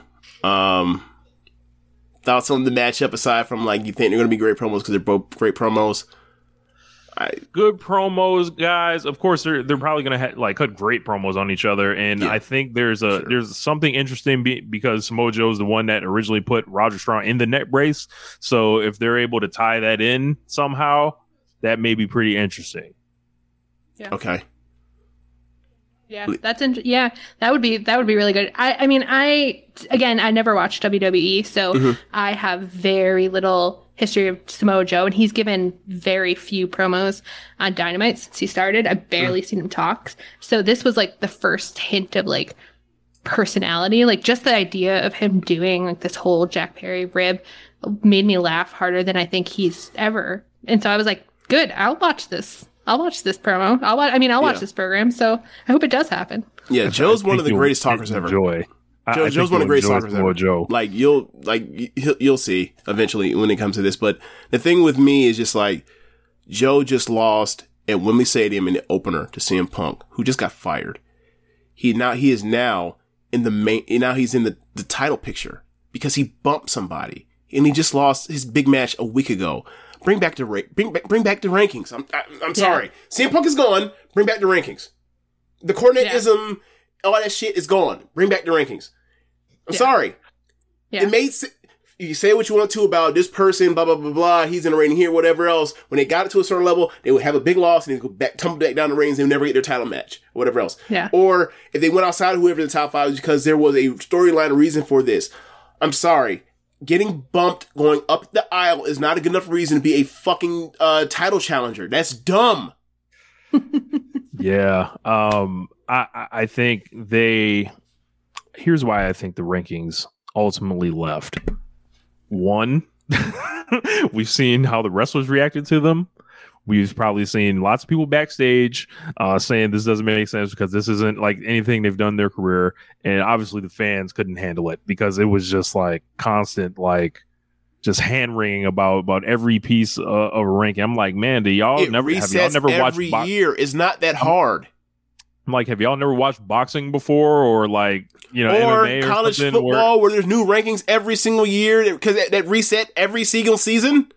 And it's like, yeah, man, they don't have to wrestle the number 1 person all the time. They can fight like number 5. They can fight like number 6 or something. And then, but it was, I think it was a lot for people to handle. They weren't emotionally prepared to deal with such things. But we got Samoa Joe versus Shane Taylor up next for our Always Television title match. Apparently, Shane Taylor won a tournament in Ring of Honor, Eliminator tournament to get to Samoa Joe here. Neat. It's Ring of Honor. Let's move on. I did not watch that tournament, but I was happy to see Shane Taylor get a shot here, and he's a guy that can he can get in the ring and do some things. And I thought they had a nice big guy match. I had no idea this would not be the best big guy match on the show. When I look at these on paper, I would have thought this would have smoked the other one. However, it did not. But this was a cool almost 7 minutes, I think. Yeah. I saw what it was. I was not liking the part where, like, once he bumps MJF, it's also a foregone conclusion he's winning. Even more of a foregone conclusion. We knew he was going to win anyway. He's like, okay, so like he just went from, like a 1 in a million to 1 in a billion. Okay, the multipliers just added up really like crazy. It's just wow. So it was a match. It happened. Joe won. Moving on. Now to the main event for Samoa Joe. Awesome. He went from the opener to the main event in 1 week. It's crazy. It's crazy. After losing to a motherfucker that got fired. It's amazing. It's amazing. I agree with someone in your chat. Sorry? I said I agree with someone in your chat that it doesn't make any sense, but I don't care because I want to see it. Let's ride. Do what you want when you pop it, I guess. Whatever, man. I'm just sitting there like, do things not mean things anymore? It's like, what, am I going crazy here? Yeah. So what was the next match, Rich? We got the TNT title match between Luchasaurus and Darby Allin, and my fucking God, was this epic. Oh my God. Pay-per-view started here for me. Yeah. Leah, can you tell me like what you make of Christian in this whole, the carrying the belt thing, and then, the match here with Luchasaurus and Darby Allin? I missed part of this setup for all this because a lot of it took place on Collision. So I actually didn't know. I kept forgetting that Luchasaurus had the TNT belt for a little while. I mean, he don't. I mean, he do, but he don't. Like, like he's like Red and Friday. He's like, hey man, it's both our bikes, but you just keep, I just want to try to keep it over at my house. And then like Christian's like, nah, I ain't going for that. The Beach Cruiser stays here. Yeah, I sent a tweet out that said, man, I might have to start the don't count out the dino tweets. I usually talk about Chris Jericho, and this is the first pay-per-view that Chris Jericho did not appear on in AEW, which ends like a long streak going back to the start of the promotion. Well, to be fair, it was mostly a Ring of Honor pay-per-view, so that's why he just went on it. He's like, look, I mean, I did that one time, I lost, not doing it again. I'm not doing no more jobs for Ring of Honor. I'm done with that. But I thought this was sensational. And the last time Luchasaurus won a real big match with this was, I believe, against Jungle Boy, and that was excellent too. Match. So like, this was like a new level of monstrosity from him. The multiple tombstone pile drivers, like it felt Undertaker-ish, like the great version of Undertaker. Well, he's dressed like Kane. Yeah, like it's I think this is I thought Darby would win, but he pretty much like destroyed Darby. In a way that I was like almost concerned at times. I was like, someone needs to help him. He looks bad. He's fine. He does dumb skate, like crashes to himself. So this isn't hurt. And just to mention, like, just to circle back to the thing I said, like, he's not dressed like Kane. He's like, his imagery is Kane-esque. So that's for people to be like, he doesn't actually dress like Kane. He's dressed like a dinosaur. Yeah, yes, I know. But like, he comes out with the fire and black and red. Fuck, you get what I mean. And he now has organ music when he comes out. Yeah, it's Kane. I thought the end of this match was like, this was like get out of your chair stuff. Like, it was great. Yeah. I thought that it took a minute for the crowd to get into the story. They thought there was going to be a more back and forth match between a bantamweight and a heavyweight, a bantamweight and a super heavyweight. But once they realized like it's going to be the story of, like Darby is going to go through hell, but he's going to get there, and when he gets there, it's going to be spectacular. And once the crowd realized that was the story, they were with it, and it turned it around. But yeah, if you gave this 4 stars, I would not be mad at you at all. This was fun. Yeah. Very fun. Yeah. And Christian on the outside just ordering Luchasaurus, just like screaming at him, and that tone was just so perfect. He's really nailing this thing where he's basically using Luchasaurus as like a junkyard dog. It's like really good. Yep. And then you got to worry about when the junkyard dog eventually bites back, or if they want to do that, because like I think they know how limited the Luchasaurus, how low his ceiling is as a singles, so they have to be very careful of what they do with him after this. Because like once he breaks from Christian, he's gonna need another mouthpiece, or he's gonna have to come up with a character, whatever tag else. partner, something. Yeah, to have personality. And this kind of hiding where it's like, oh, he's just, he used to be just almost like the Groot of the group. And like from, Rich doesn't know what Groot is. He doesn't watch Superman. Like it's a clique of people, and like there is a living tree that just is like almost like a child, and just all he says, I am Groot to him to say everything. Almost like a Pokemon, or like Pokemon always says her name. He says, I am Groot when he talks. And he's played by Vin Diesel. Yeah, so based off his inflections when he talks and his facial expressions, you know what he's saying without knowing what he's saying. Right? Yeah. The way he reacts to stuff. So like, that's kind of what he was in, with Jungle Boy. Now he's just a monster. He's Frankenstein's monster, and Christian is Frankenstein. Yeah. Yeah, I think it's like a darker... Do I have to explain the Frankenstein lore to you now, or no? Nah, okay. I get that. How you... Because sometimes you're like, some of this ubiquitous shit, just be like, I don't know. I don't know what that means. Like, God damn. Rap, basketball, wrestling. Like... Saturday morning cartoons on Nickelodeon. Okay. Yeah, I think this is like a darker, like more like gritty version of the MJF Wardlow thing. Like MJF was basically hamming it up with Wardlow, but it was the same beats. And I think at some point they'll have to do something. He'll have to have Luchasaurus, yank on the collar a little bit. But so Cornette is a bad name to bring up, but like the reason why people still listen to him, because at one point he was a genius for this business. This is an Al Davis, Joe Gibbs thing here, actually, in this case. And like the game has passed him by, but like he has mentioned it, like, it's like a soap opera. Like there's only so many stories. Like when you look at it, like as far as like, if you were to sort these stories in pro wrestling, like the mouthpiece / manager / person that can't fight for themselves gets somebody that does the fighting, and then they take advantage of the person that does the fighting until the person that does the fighting gets sick of the mouthpiece. Like that is a story as old as time. That goes back before we were born in pro wrestling. Like of just that heel manager with a stable of badasses, or a monster. Eventually the monster gets sick of the mouthpiece, topples him, and it moves on. And hopefully turns into a good guy and moves on from that. But I don't know. I just don't know how. I have to see what they do with him to spin out of this to see if this actually is even worth doing. Like, I don't know what the next step is. Maybe he'll probably have to find another tag partner or faction. I think they got to add somebody else to the group, and then like kind of break up the dynamic kind of between them. That other person is almost like, hey, what the fuck's going on here? And then like something happens like that puts Christian and Luchasaurus on one side with, whoever joins. Yeah. A lot of people are saying, add Nick Wayne to the group, and then it'll be like something Christian did in TNA. But I didn't see that. So I'll take your word. Up next, it was time to slap that meat.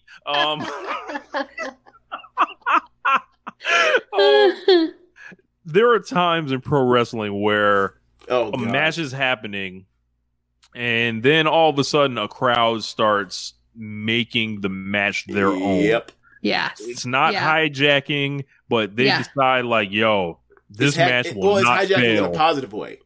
Yes. Yeah. Like this match will not fail. Meat forever, big meat Holy slappers, meat. All that stuff. Mm-hmm. Like this was just like two dudes.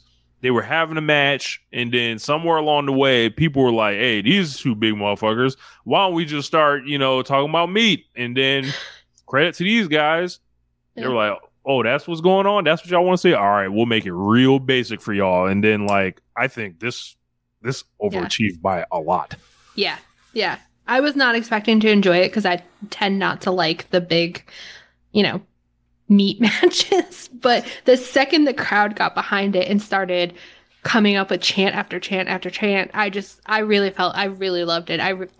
Was just losing it. It just seemed like it must have been a really fun match to be in the crowd for, like that's the kind of shit that like makes going to wrestling shows worth it.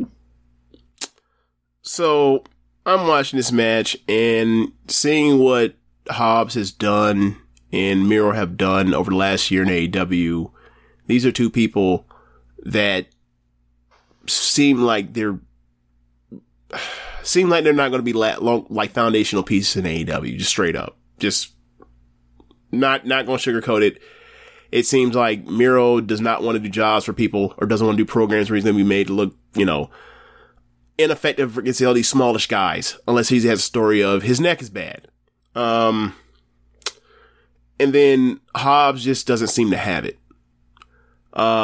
It's been, at different points they've tried different things. Not to say they've tried the best with him because he's doing the QTV thing that absolutely sucks.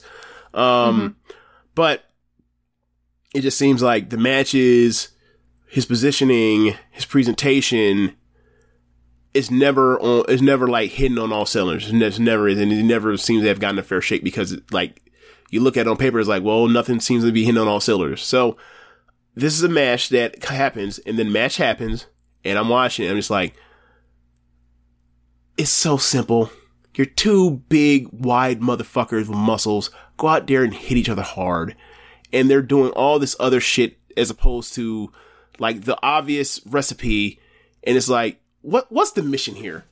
Like, y'all thought that y'all was just going like, you big, wide, refrigerator looking motherfucker, Rusev.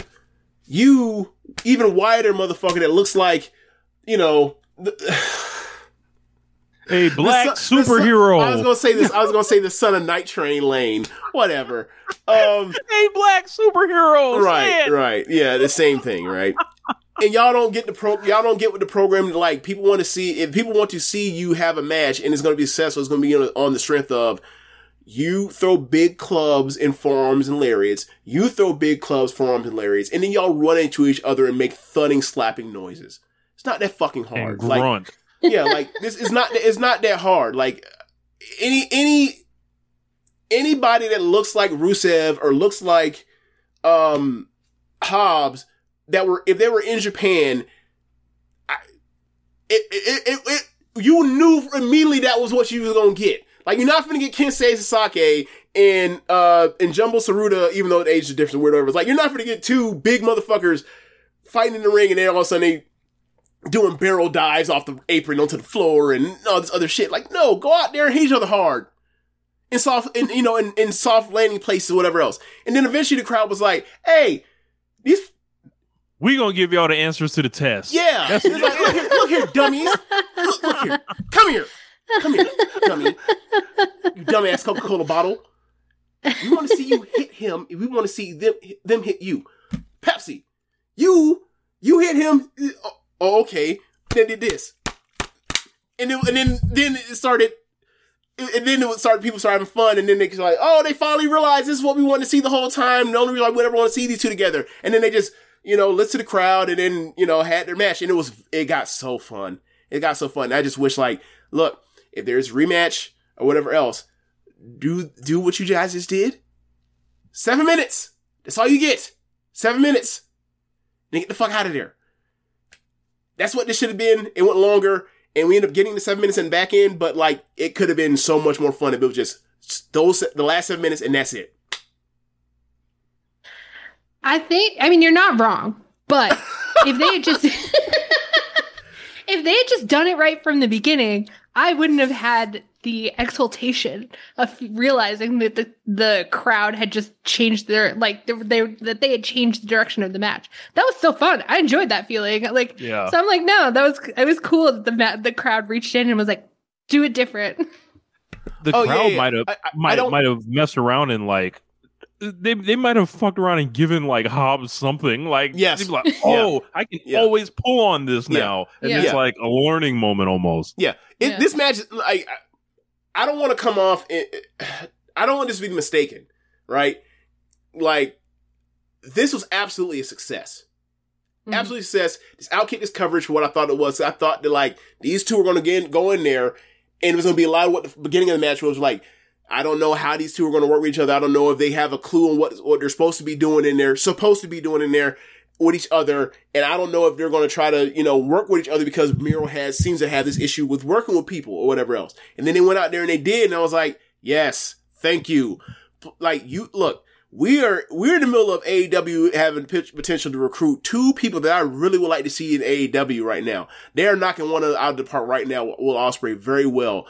Out of New Japan. There's one person in AEW or in WWE that may be on his way out, because he has some weird contract stuff or whatever else that has been resolved. And I would like him to be able to see other guys that look similar like to him and build that will be able to wrestle. And he does really well with those kind of guys. And like, hey man, I need you to have these kind of matches if you're going to try to recruit Drew McIntyre. Get your shit together. So thank you. Absolutely. Thank you. So we got a TBS title match between Chris Statlander and Ruby Soho. I was praying that Chris Statlander would keep the title safe from the Outcasts, and my prayers were answered.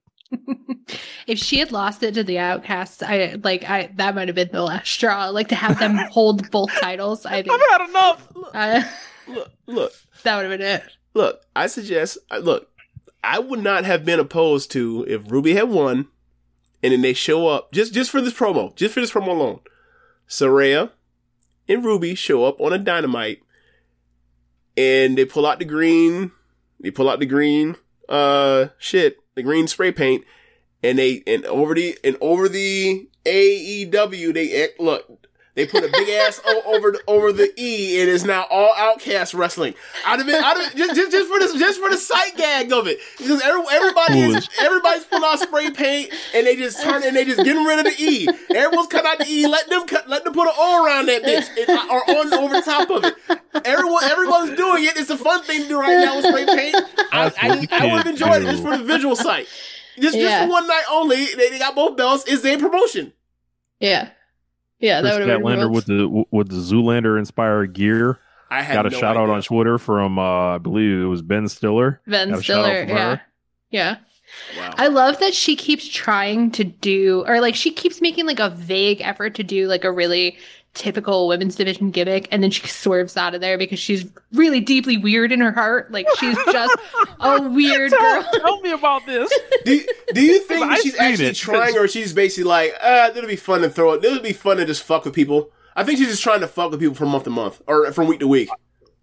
I think she's made little comments before about like people trying to be like, you need to get away from best friends. You need to do normal girl wrestler stuff. And what does that even mean? I think, like the really common, like glittery eyeshadow, and, everybody has the same gear, and everybody wrestles, comes out on the ramp and does the same pose. Like, she's made a couple comments in the past about like, getting certain advice. And it's like, no, Chris Statlander is deeply strange. Like, something's not right with her, and it's amazing. I never really saw it as a strange thing as much as just like she seems to have a very dry personality, like that matches with like someone like Trent, someone like the shtick that Orange Cassidy does. So like they may tap into the Zoolander thing. I was unaware of that he did, but like, they're not going to do that long. They're just doing it just to be like, that's one thing I'm just going to do. And then I'm going to go back to kind of like what my factory programming is. And then I'll just try something else again. But that's not actually a gimmick change. What I am is like, I am a dry, funny person. That's kind of. I think her interviews. When I say she's weird, I mean that extremely complimentary. Like, to be clear, like, that is big. Yeah. We all like Chris Statlander here. Yeah. Like, she throws in these lines. Like, I'll never forget when she had a feud with what's her name? The short one. Oh, you someone when she was a babyface, she's like, oh yeah, like you were adopted and you have a terrible attitude, and that's why you were adopted. Like, hold on, man, like, it's like she'll throw these lines. I don't want to cheer for you. You're an asshole. But I don't really have too much on the match. Just thank God the TBS title's safe. I know. Safe. I did think it was the better of the two matches that Chris and Ruby have had. Like I thought this was okay. Like I think Chris has relaxed a lot. There's certain times where she gets like a little tense and you see her moving from move to move to move. But I thought that this flowed really well. I thought they both had really good chemistry. I think Chris has relaxed a lot since she came back. Okay. I was in a weird thing at halftime, going into halftime, so I was like in and out of the match, but I did notice that the crowd were like biting on the near falls towards the end and got into the match in a way they weren't at the beginning. So I thought that was signs of something good. But I can't give you a grade on what I thought of the match other than like I thought they didn't have the crowd and eventually they did get the crowd. Yeah. So after that, we got one of the best matches of the year.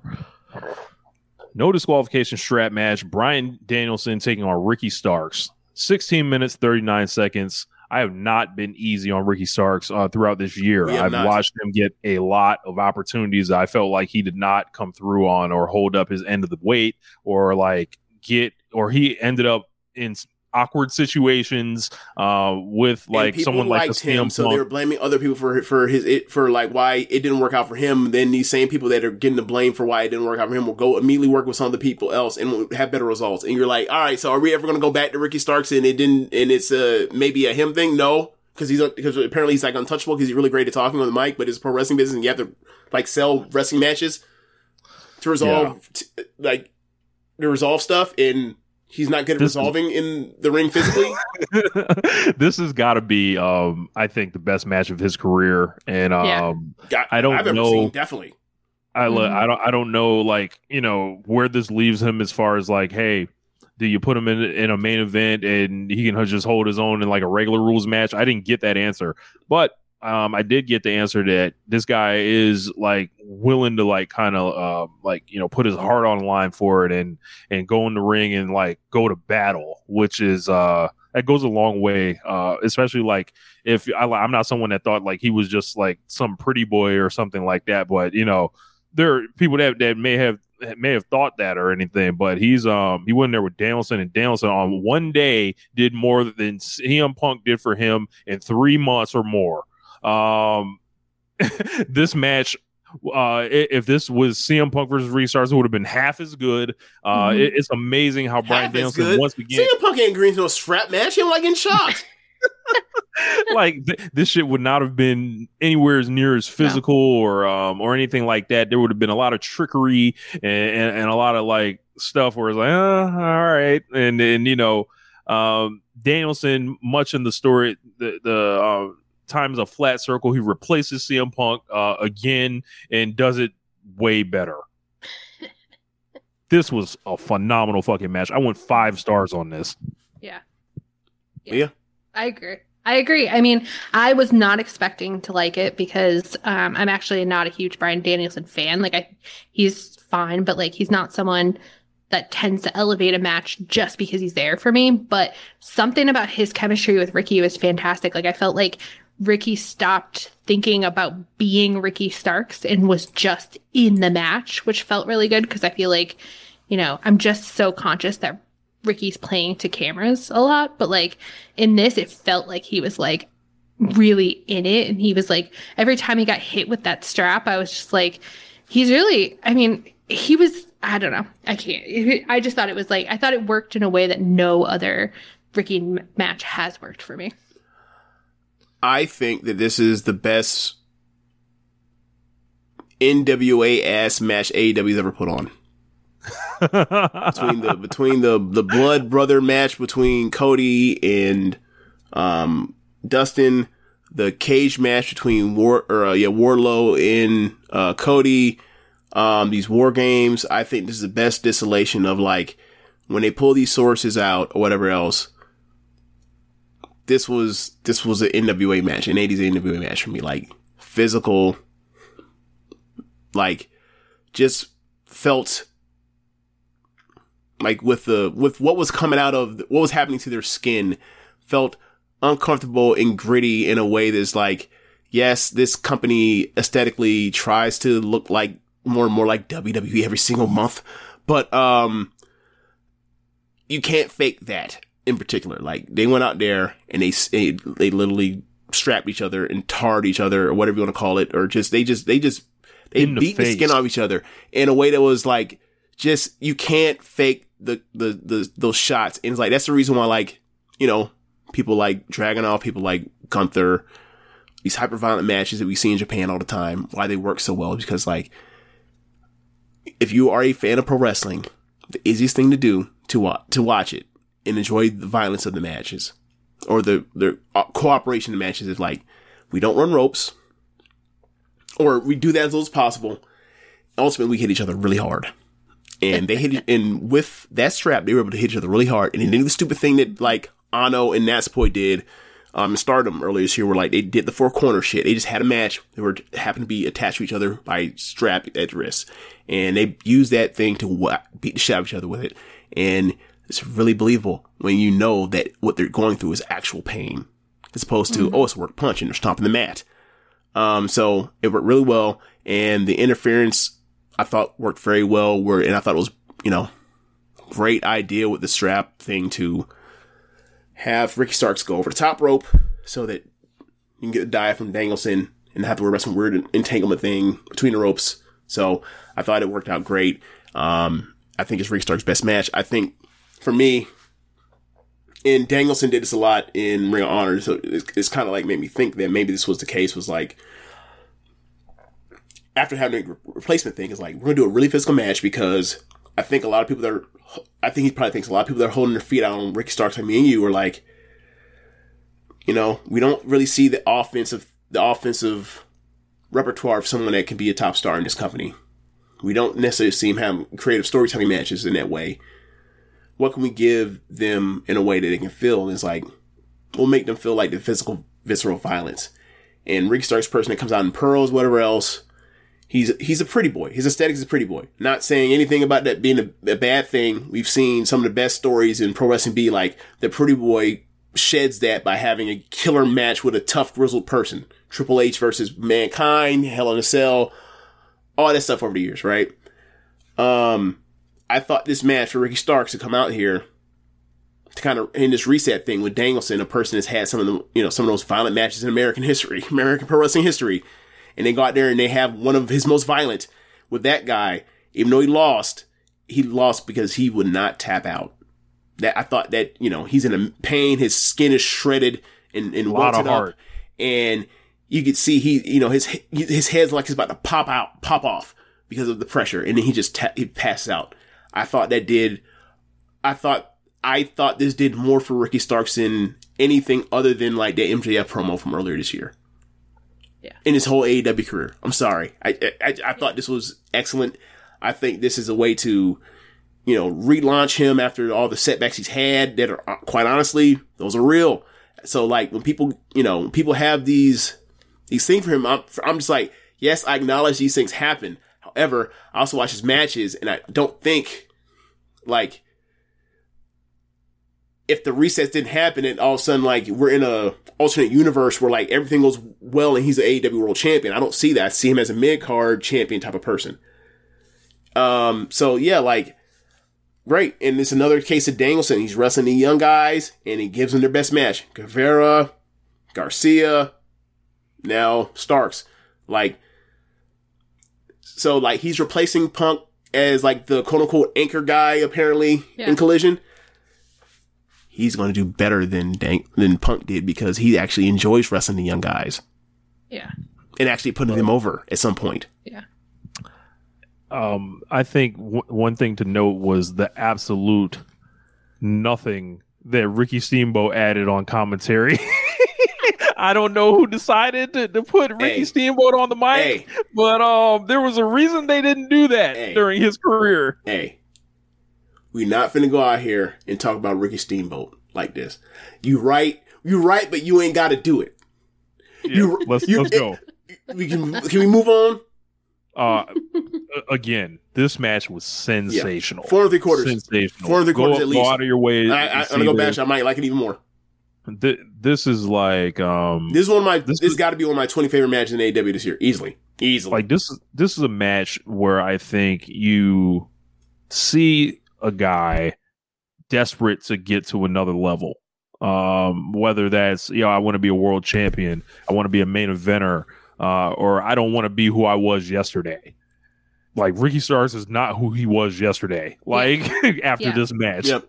Right. Yep. Up next, we got the Blackpool Combat Club team of Claudio Castagnoli and Wheeler Yuta taking on Eddie Kingston and Katsuyori Shibata. And I would love to know Leah's thoughts on the relationship between Claudio Castagnoli and Eddie Kingston. Yes, give us a Chikara lore. I don't know, that much about like the Chikara stuff, but no one does. Eddie's single. So, like, if you ever hear us talk about like people that have these, these histories in other places that we're not really ready to explore, we just call it old country beef. Like, that happened in a different time, different era. They got smoke, and when they see each other, they'll settle it in front of us now. But like, I'm not about to, I'm not necessarily going to go back over it and chart it down and be like, this is what happened. Even though I never end up doing it when it's Stardom.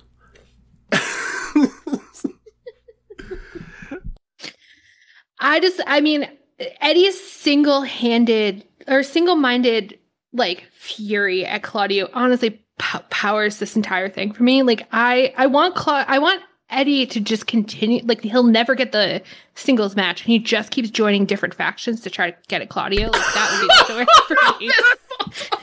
Like, BCC like starts fighting with like, I don't even know who next, like whatever next, and all of a sudden Eddie's like, Bullet Club Gold, get in up? there. Yeah, right. He just buddies up to get in there. Eddie, so you say Eddie Kingston is the one dude on the side saying, "I'll run with y'all. Y'all got five. I'll be a fifth." Eddie Kingston cares about character. He cares about character enough to, like, when it's someone that I hate and have a grudge with, I'm going to keep that grudge forever. It's forever hate. Like, I will not. One thing I will not put up with, I will not see Eddie Kingston hanging out with Jay White under any circumstance after what's happened in the last year in New Japan. Absolutely the fuck not. He hates that guy too. But the thing is that he could sell it to you. He could get into a promo backstage, and he's just going, listen, I had to decide whether I was going to stand with Jay White or I was going to stand with Claudio. You know what? I fucking hate Claudio. And he'd look you in the camera, and he'd tell it to you, and you'd believe it. You'd like, wow, he hates Claudio that much that he's willing to put up with Jay White. Like, I lose respect. Eddie can sell you anything. I need him to hate both of them forever. Like, I can't be one or the other. It's no lesser evils. They're all evil. They're all Satan. They're all Satan. There's only one Lucifer. Can't do it. In my fantasy booking, it would fall apart in the match. You know what I mean? Like, okay, fair enough. It'll fall apart the same way like BCC fell apart in War Games. Yeah, exactly. You outsource and smoke. You can't do that. You got to have people that really foot soldiers in this fight, not people that just like in here just half-footed. Yeah. Okay. Like, we done see Eddie join the Elite before to fight these boys. But that's different. He was fighting them at that point because Moxley was fighting them. Yeah. Amazing. Yeah. Katsuyori Shibata slapped the shit out of Wheeler Yuta in this match. I loved it. I messaged Rich before the match. It's like, bro, Shibata's going to hit Yuta so hard, and I can't fucking wait. That's all I said. He's just going to blast this man, and sure enough. Have you ever seen any of the Shibata stuff before, like from New Japan before this AEW Ring of Honor stuff? No, I met him when he came in to fight OC, I think. Okay. So he's one of the better wrestlers I've ever seen in my life, and he had the weird brain injury thing or whatever else. But like, I'm no matter anything he does, serious. Don't do that. We're gonna have to explain that. Or no, she listens to Meltzer. No, she do. I do know. And Meltzer claims that like when he had the brain surgery, like this man Meltzer said that like they removed his brain and then put it back. That's not how cerebral cortexes work, Meltzer. No, Dave. No, absolutely the fuck not. And it has been a running gag every single time we bring up Shibata. Like Meltzer said, they just pulled out the memory card, blew on it, and then plugged it right back in, and it worked. Treat it like a Nintendo game. Yeah, a PlayStation memory card or whatever. The whole 8 megabytes. But yeah, so it's just I love the match, and it was really fun, and like it was just a basic, like it felt like a Road to tag match, a good one. Yeah. Yeah. The finish like kind of like came out of nowhere almost. Lose to a you going to jail now uppercut after lots of Hurricanes thrown everywhere. Eddie Kingston's running wild and he just catches it and it's like, oh wow, it's over. I guess that's the finish that makes sense here, unless you were going to beat Wheeler Yuta again, but they've been beating him a lot lately, I guess. So obviously the smoke is not settled. He pinned Kenny Omega. So, like, that should be enough to keep him warm for the winter. A lot of people doing that lately. So, yeah, but yeah, who hasn't pinned Kenny lately? Yeah. Not CM Punk. You're right. And on that note. So up next, we got Don Callis and Konosuke Takeshita taking on Kenny Omega. And man, it's a match I was waiting for a very long time. What did you think of this one, Leah?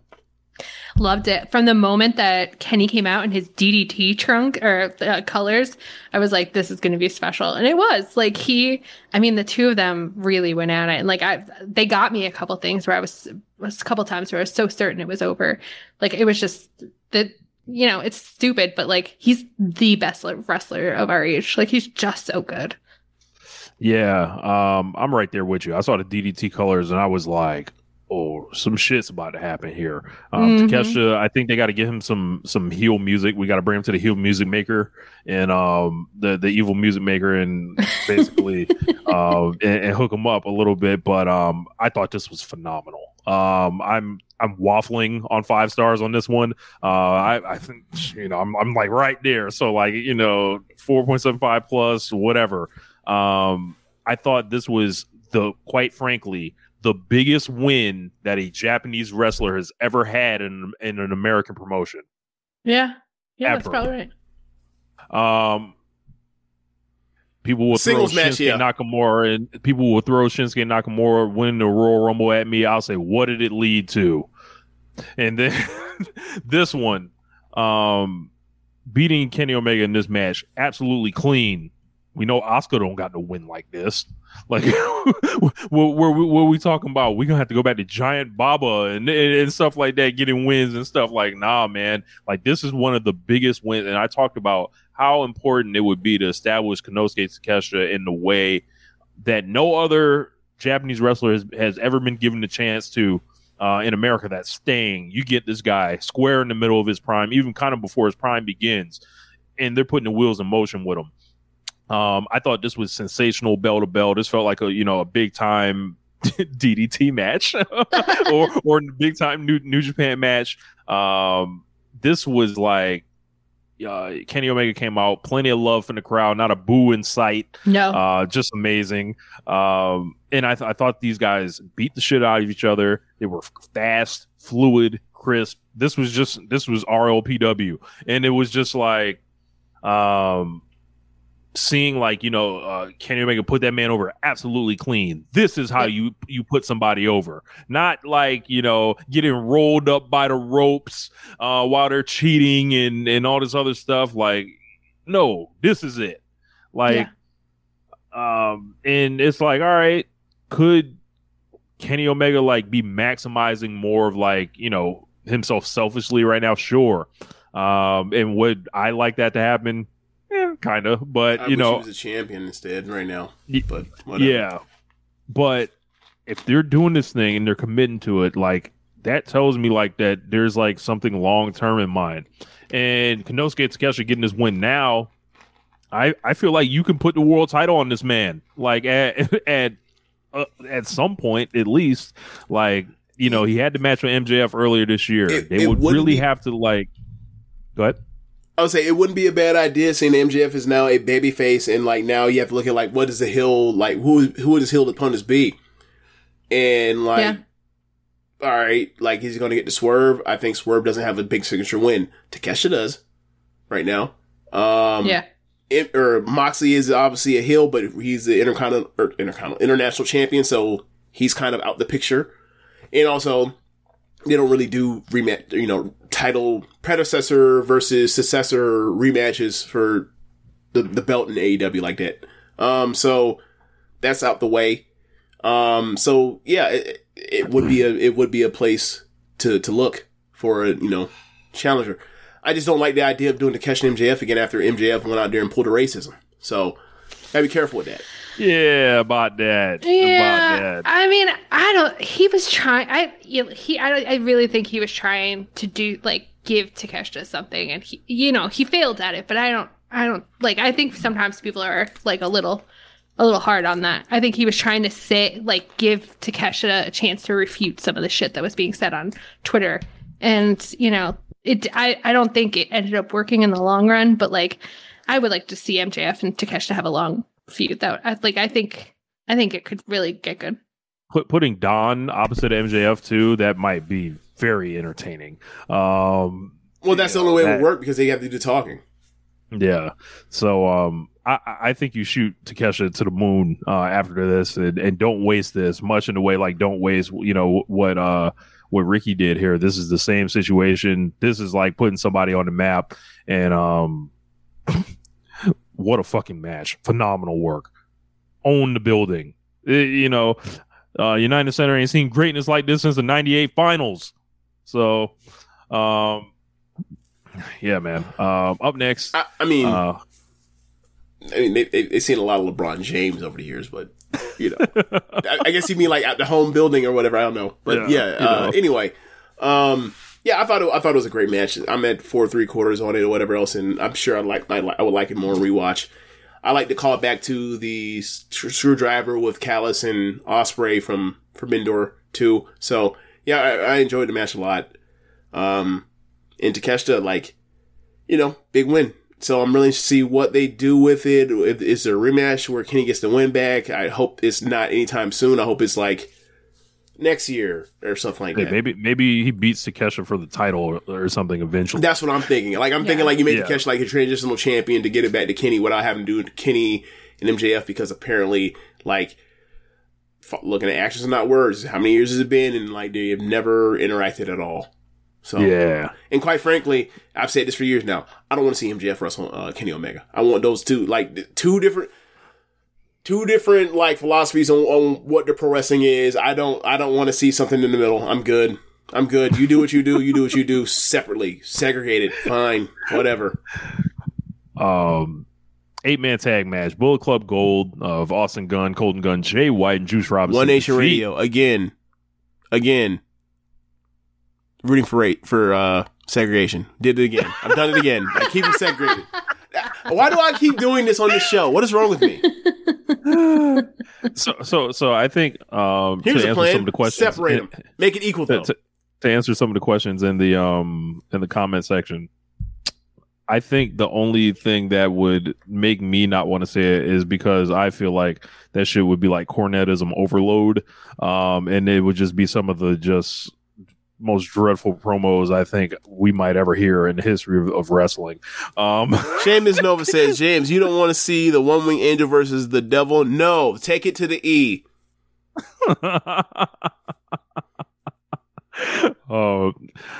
So against the super team of FTR and the Young Bucks, man, and I had this idea in some group chats. I think FTR should have wore the tassels. They should have dressed like the Young Bucks, and maybe they would have won here. I was kind of disappointed, and FTR took the fall here. What do you make of FTR and the Young Bucks having to team up? Is this weird for you, Leah? It is, but I kind of think it's FTR is making a statement. I thought they were, where they were we ain't that close to see. Well, right, that's exactly it. So I thought last week that they were being we ain't that close to CM. If he's dragging everybody down, but don't worry about it. We're in with tight with the Young Bucks. But then this whole match with the crossed arms and him kind of selling the BTE trigger, doing the slobbering time. Yeah, I was kind of oh, you still want to be in my bad graces? Oh, you don't want me to You don't want me to give you even a little bit of attention, do you? Just fucking jerks. So, I requested this when I saw it. I've yet to have my request answered. So, like, normally when it comes to like making, funny memes or whatever else, I normally send it to Dan Coffin or Zach Porter, and they have a quick turnaround. They're great with it, right? Unfortunately, it wasn't able to be done for me. So one of the people that are in the chat, I would like for you to create something for me. That picture of YSL Cash, with the CM Punk, double fist. Can y'all Photoshop guns into his hands, please, for me, and send it to me? And just put guns in the joints, and then like just send it to me so I can just keep that one in the memes in the meme bank forever. Like, appreciate you, whoever makes it. Appreciate it. Just at me, James Boyd at James Boyd 87 on Twitter. Cash took the pinfall in this match, and much like real life, he was having trouble with guns. And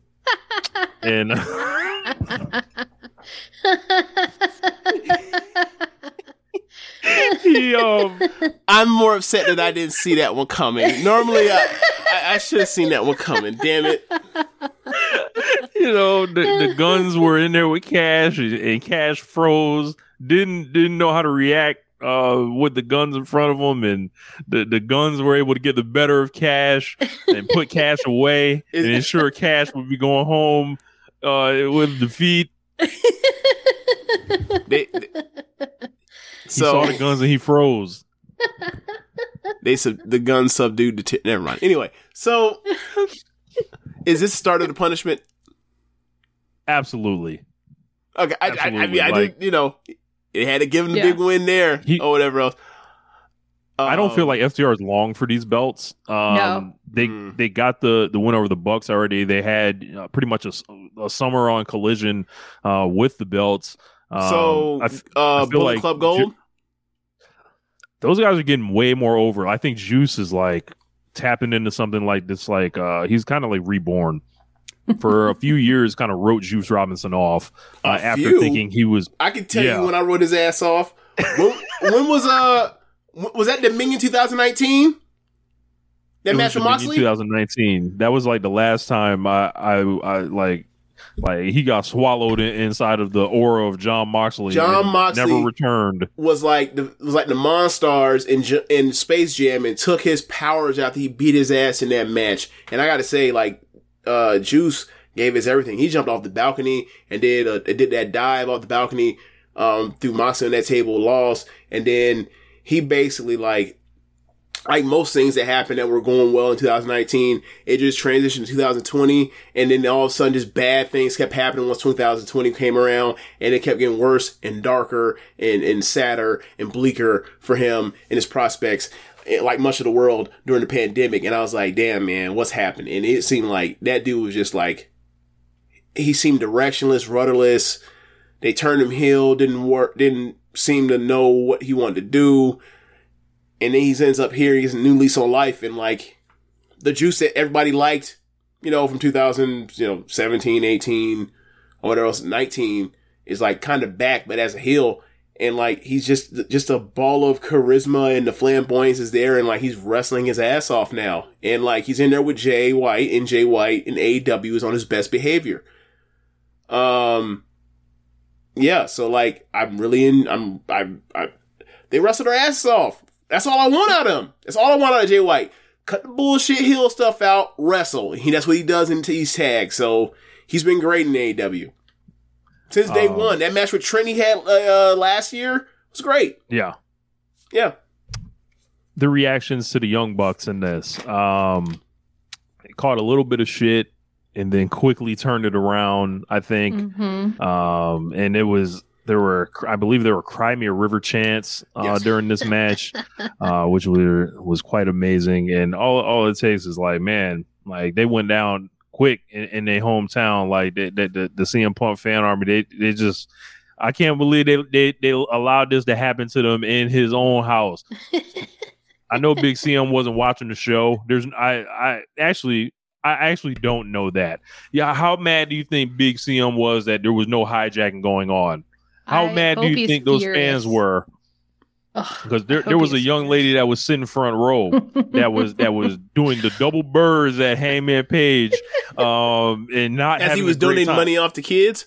Bro, this was like the worst combo of all. Like, you know, if you're a hardcore CM Punk fan and you think he was done wrong here, and this was like the worst outcome. Like this show, you get a fucking all-time show in Chicago, no hijacking. He's not involved. No one's thinking about him, and it's almost like he never happened.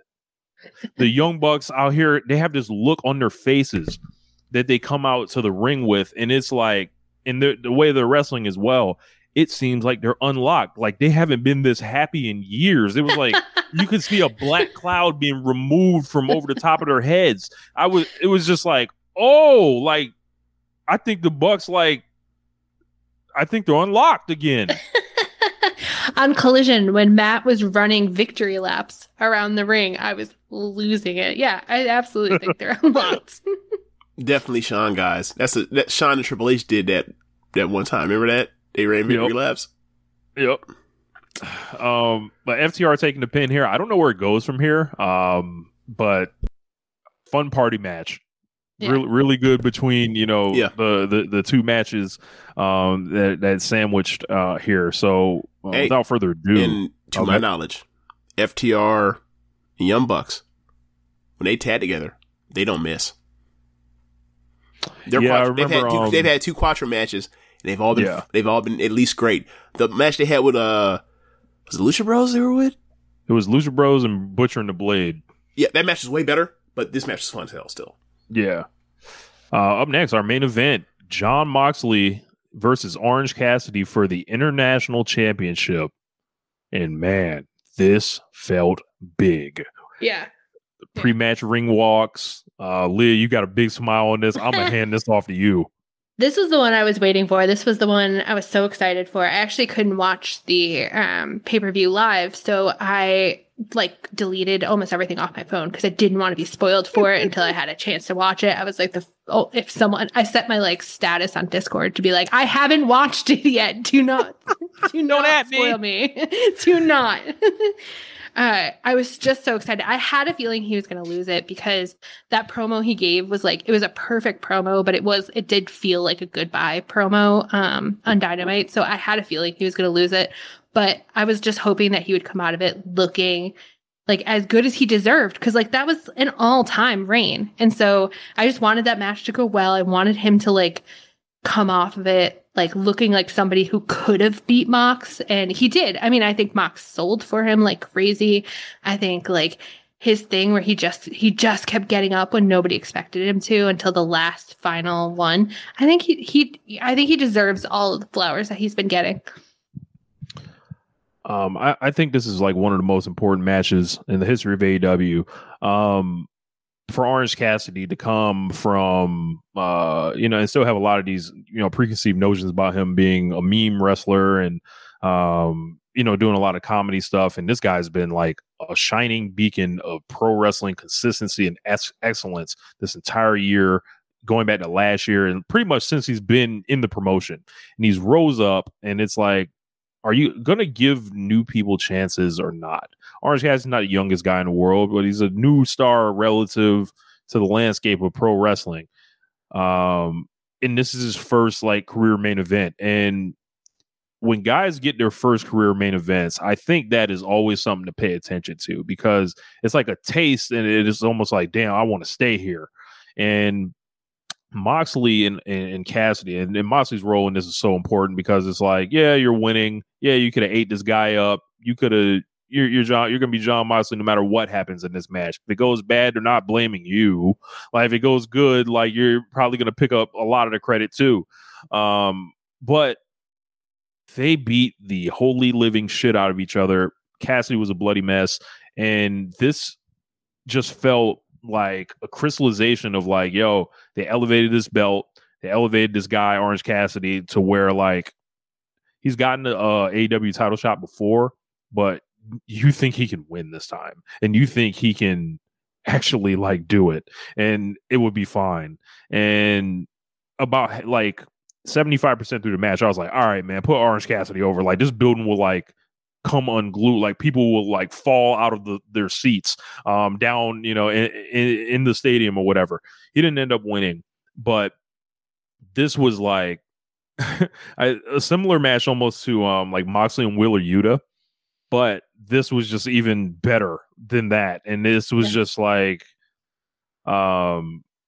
Moxley once again stepping in where others have failed, and being. I talked about that consistency with Cassidy. John Moxley is everything you want in a pro wrestler, I think. He's dedicated. He's driven to be great. Produces, and this is like, you made this belt where the TNT belt has failed. The international belt has now succeeded, and you got some special shit with that. A lot of work has been done with this, and there are people that call themselves career rivals of John Moxley that did not work with John Moxley as good as Orange Cassidy did here. So for me, the feeling of watching this match and John Moxley being inevitable, and Orange Cassidy, despite that, still fighting his ass off until the bitter end, it's a tale as old as time. But it's why I love pro wrestling. Like, whether it's Gunther versus Tyler Bate, or it's Shawn Michaels versus Undertaker. Just the Rocky. Oh my God. Rocky versus Ivan Drago. It's a story of like, I'm in here with something that's overwhelming. I know I'm not going to win, or my odds are against me, but I'm going to fight and I'm going to see. And it was just great. And at the end, it felt a lot like it's inevitable or whatever else, but like, you saw one of the best matches the promotion is going to put on that year. And, it's a heartbreaking type of, decision to get rid of one of the best reigns this country's ever seen in Major American Wrestling. But it's going to a great place. And you see at the end, they leave the cameras on, so you can see the crowd give Orange Cassidy his, adulation, for the title reign. And like, in that instance, like, I thought to myself, like, in a weird way, like, this kind of felt like peak NXT takeover, where it's like, this person was a champion. They lost the belt. That means they're going up to the main roster. Except we now have like this alternative reality where it's like, yeah, that's over. This person now gets to move on and continue to still do great work, as opposed to being going to the main roster and stuck in creative hell. And being, it's like the end of their movie. Right. And like, in that way, I just like, I was good on it. It's like, yeah, it sucks to see Orange Cassidy lose it, but ultimately it's time for Moxley or someone else with it. That's, that can take it, take the baton where he took it. And like, I know that like Orange Cassidy is going to be cool, like, going forward, as opposed to like so many of our heroes in the movie kept dying after they would get to the main roster after leaving NXT and have, so I'm just, I'm good. It's like, we get this place now where these people, these characters that we care about can continue on with their careers across multiple shows now, because there's no brand split, no soft brand split. And you see them still doing great work, as opposed to, when we see like the people that would have been in NXT it would have been AEW if AEW had started 5 years earlier, 4 years earlier, 3 years earlier. And, their careers have kind of been lost in the muck of the machine. So yeah, like, I'm good, and I'm glad this place exists. After watching that show, and also off the high of watching Florida State beat the fuck out of LSU. But it was like, this is an all-time night for me as a fan. You know, like me and you were on this early, but Orange Cassidy, like, it's same thing with Darby. Y'all are saying this dude is too small or isn't a legit wrestler.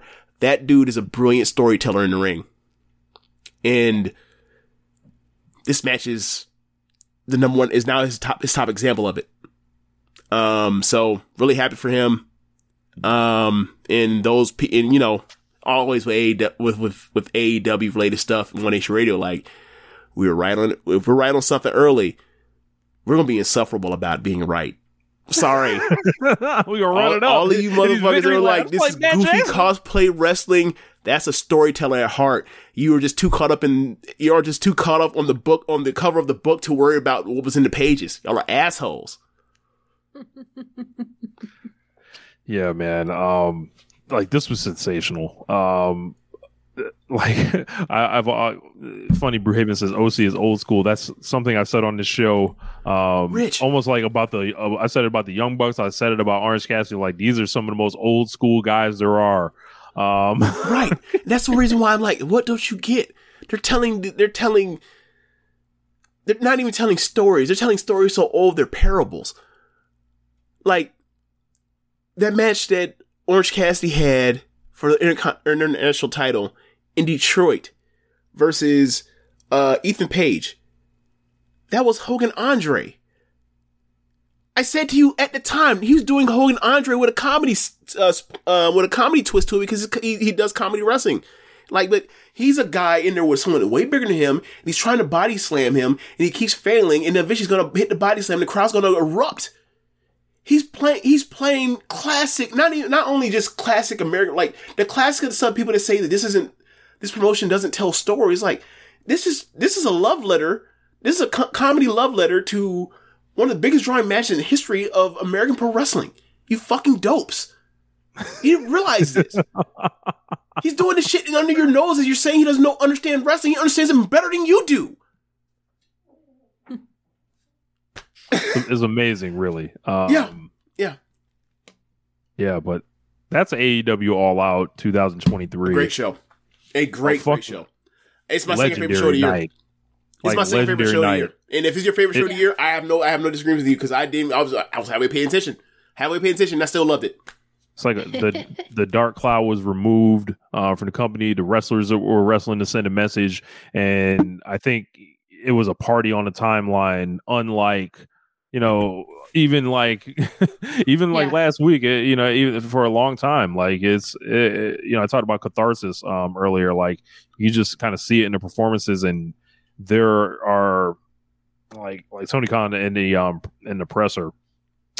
He was in there smiling it up, yucking it up. He knew what happened. Like, he knew, like, that he took that weight off his neck. That albatross, that shit is gone. And I'm ready to get back to analyzing this promotion and being excited what's next on screen.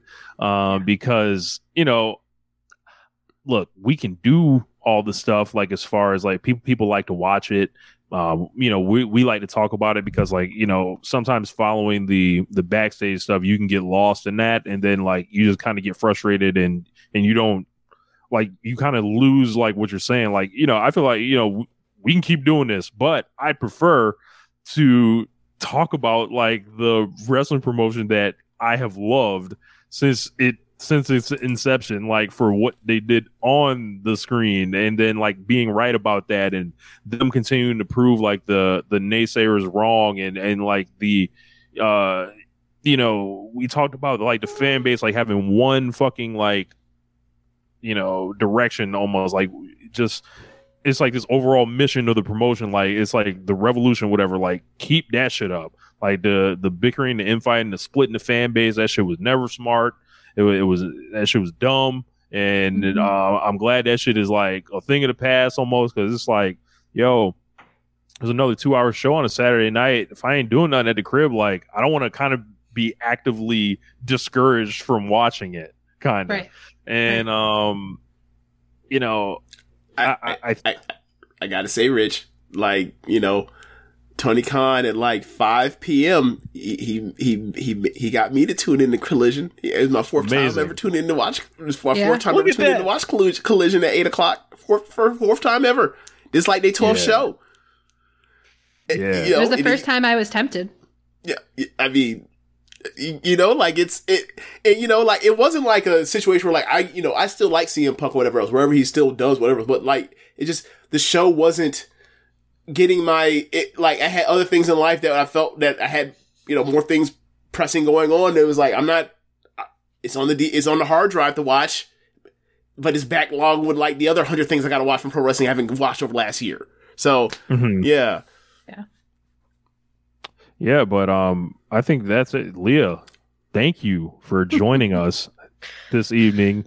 We'll have to do it again. Yes. And please let the people know where they can reach you if they want to listen to your show and everything like that. I'm a little bit of a cryptid, so you can only reach me on the Tunnel Talk Pod Twitter. We are a Sunday pod. We are a bunch of English majors who come at wrestling from that viewpoint. So if you're interested in only critiquing the story beats of a match for your podcast. But I had a blast. Thank you guys for inviting me. I really enjoyed it. And we'll have to have one of you guys on and make you analyze it our way at some point. Let's do it. Yeah, I was telling Leah before the show, I was like, yeah, man, like in another universe, I was like Tunnel Talk could be like One Nation Radio. like I felt like there was like a lot of like... I think it might be a situation where it's like, is One Nation Radio who weren't jaded by like, the carnage of pro wrestling over 35 years of watching pro wrestling. Like, I know, like, I get the same thing with Sir Sam, because Sam is very, English lit type or whatever else it is, but it's like, I get what you're saying.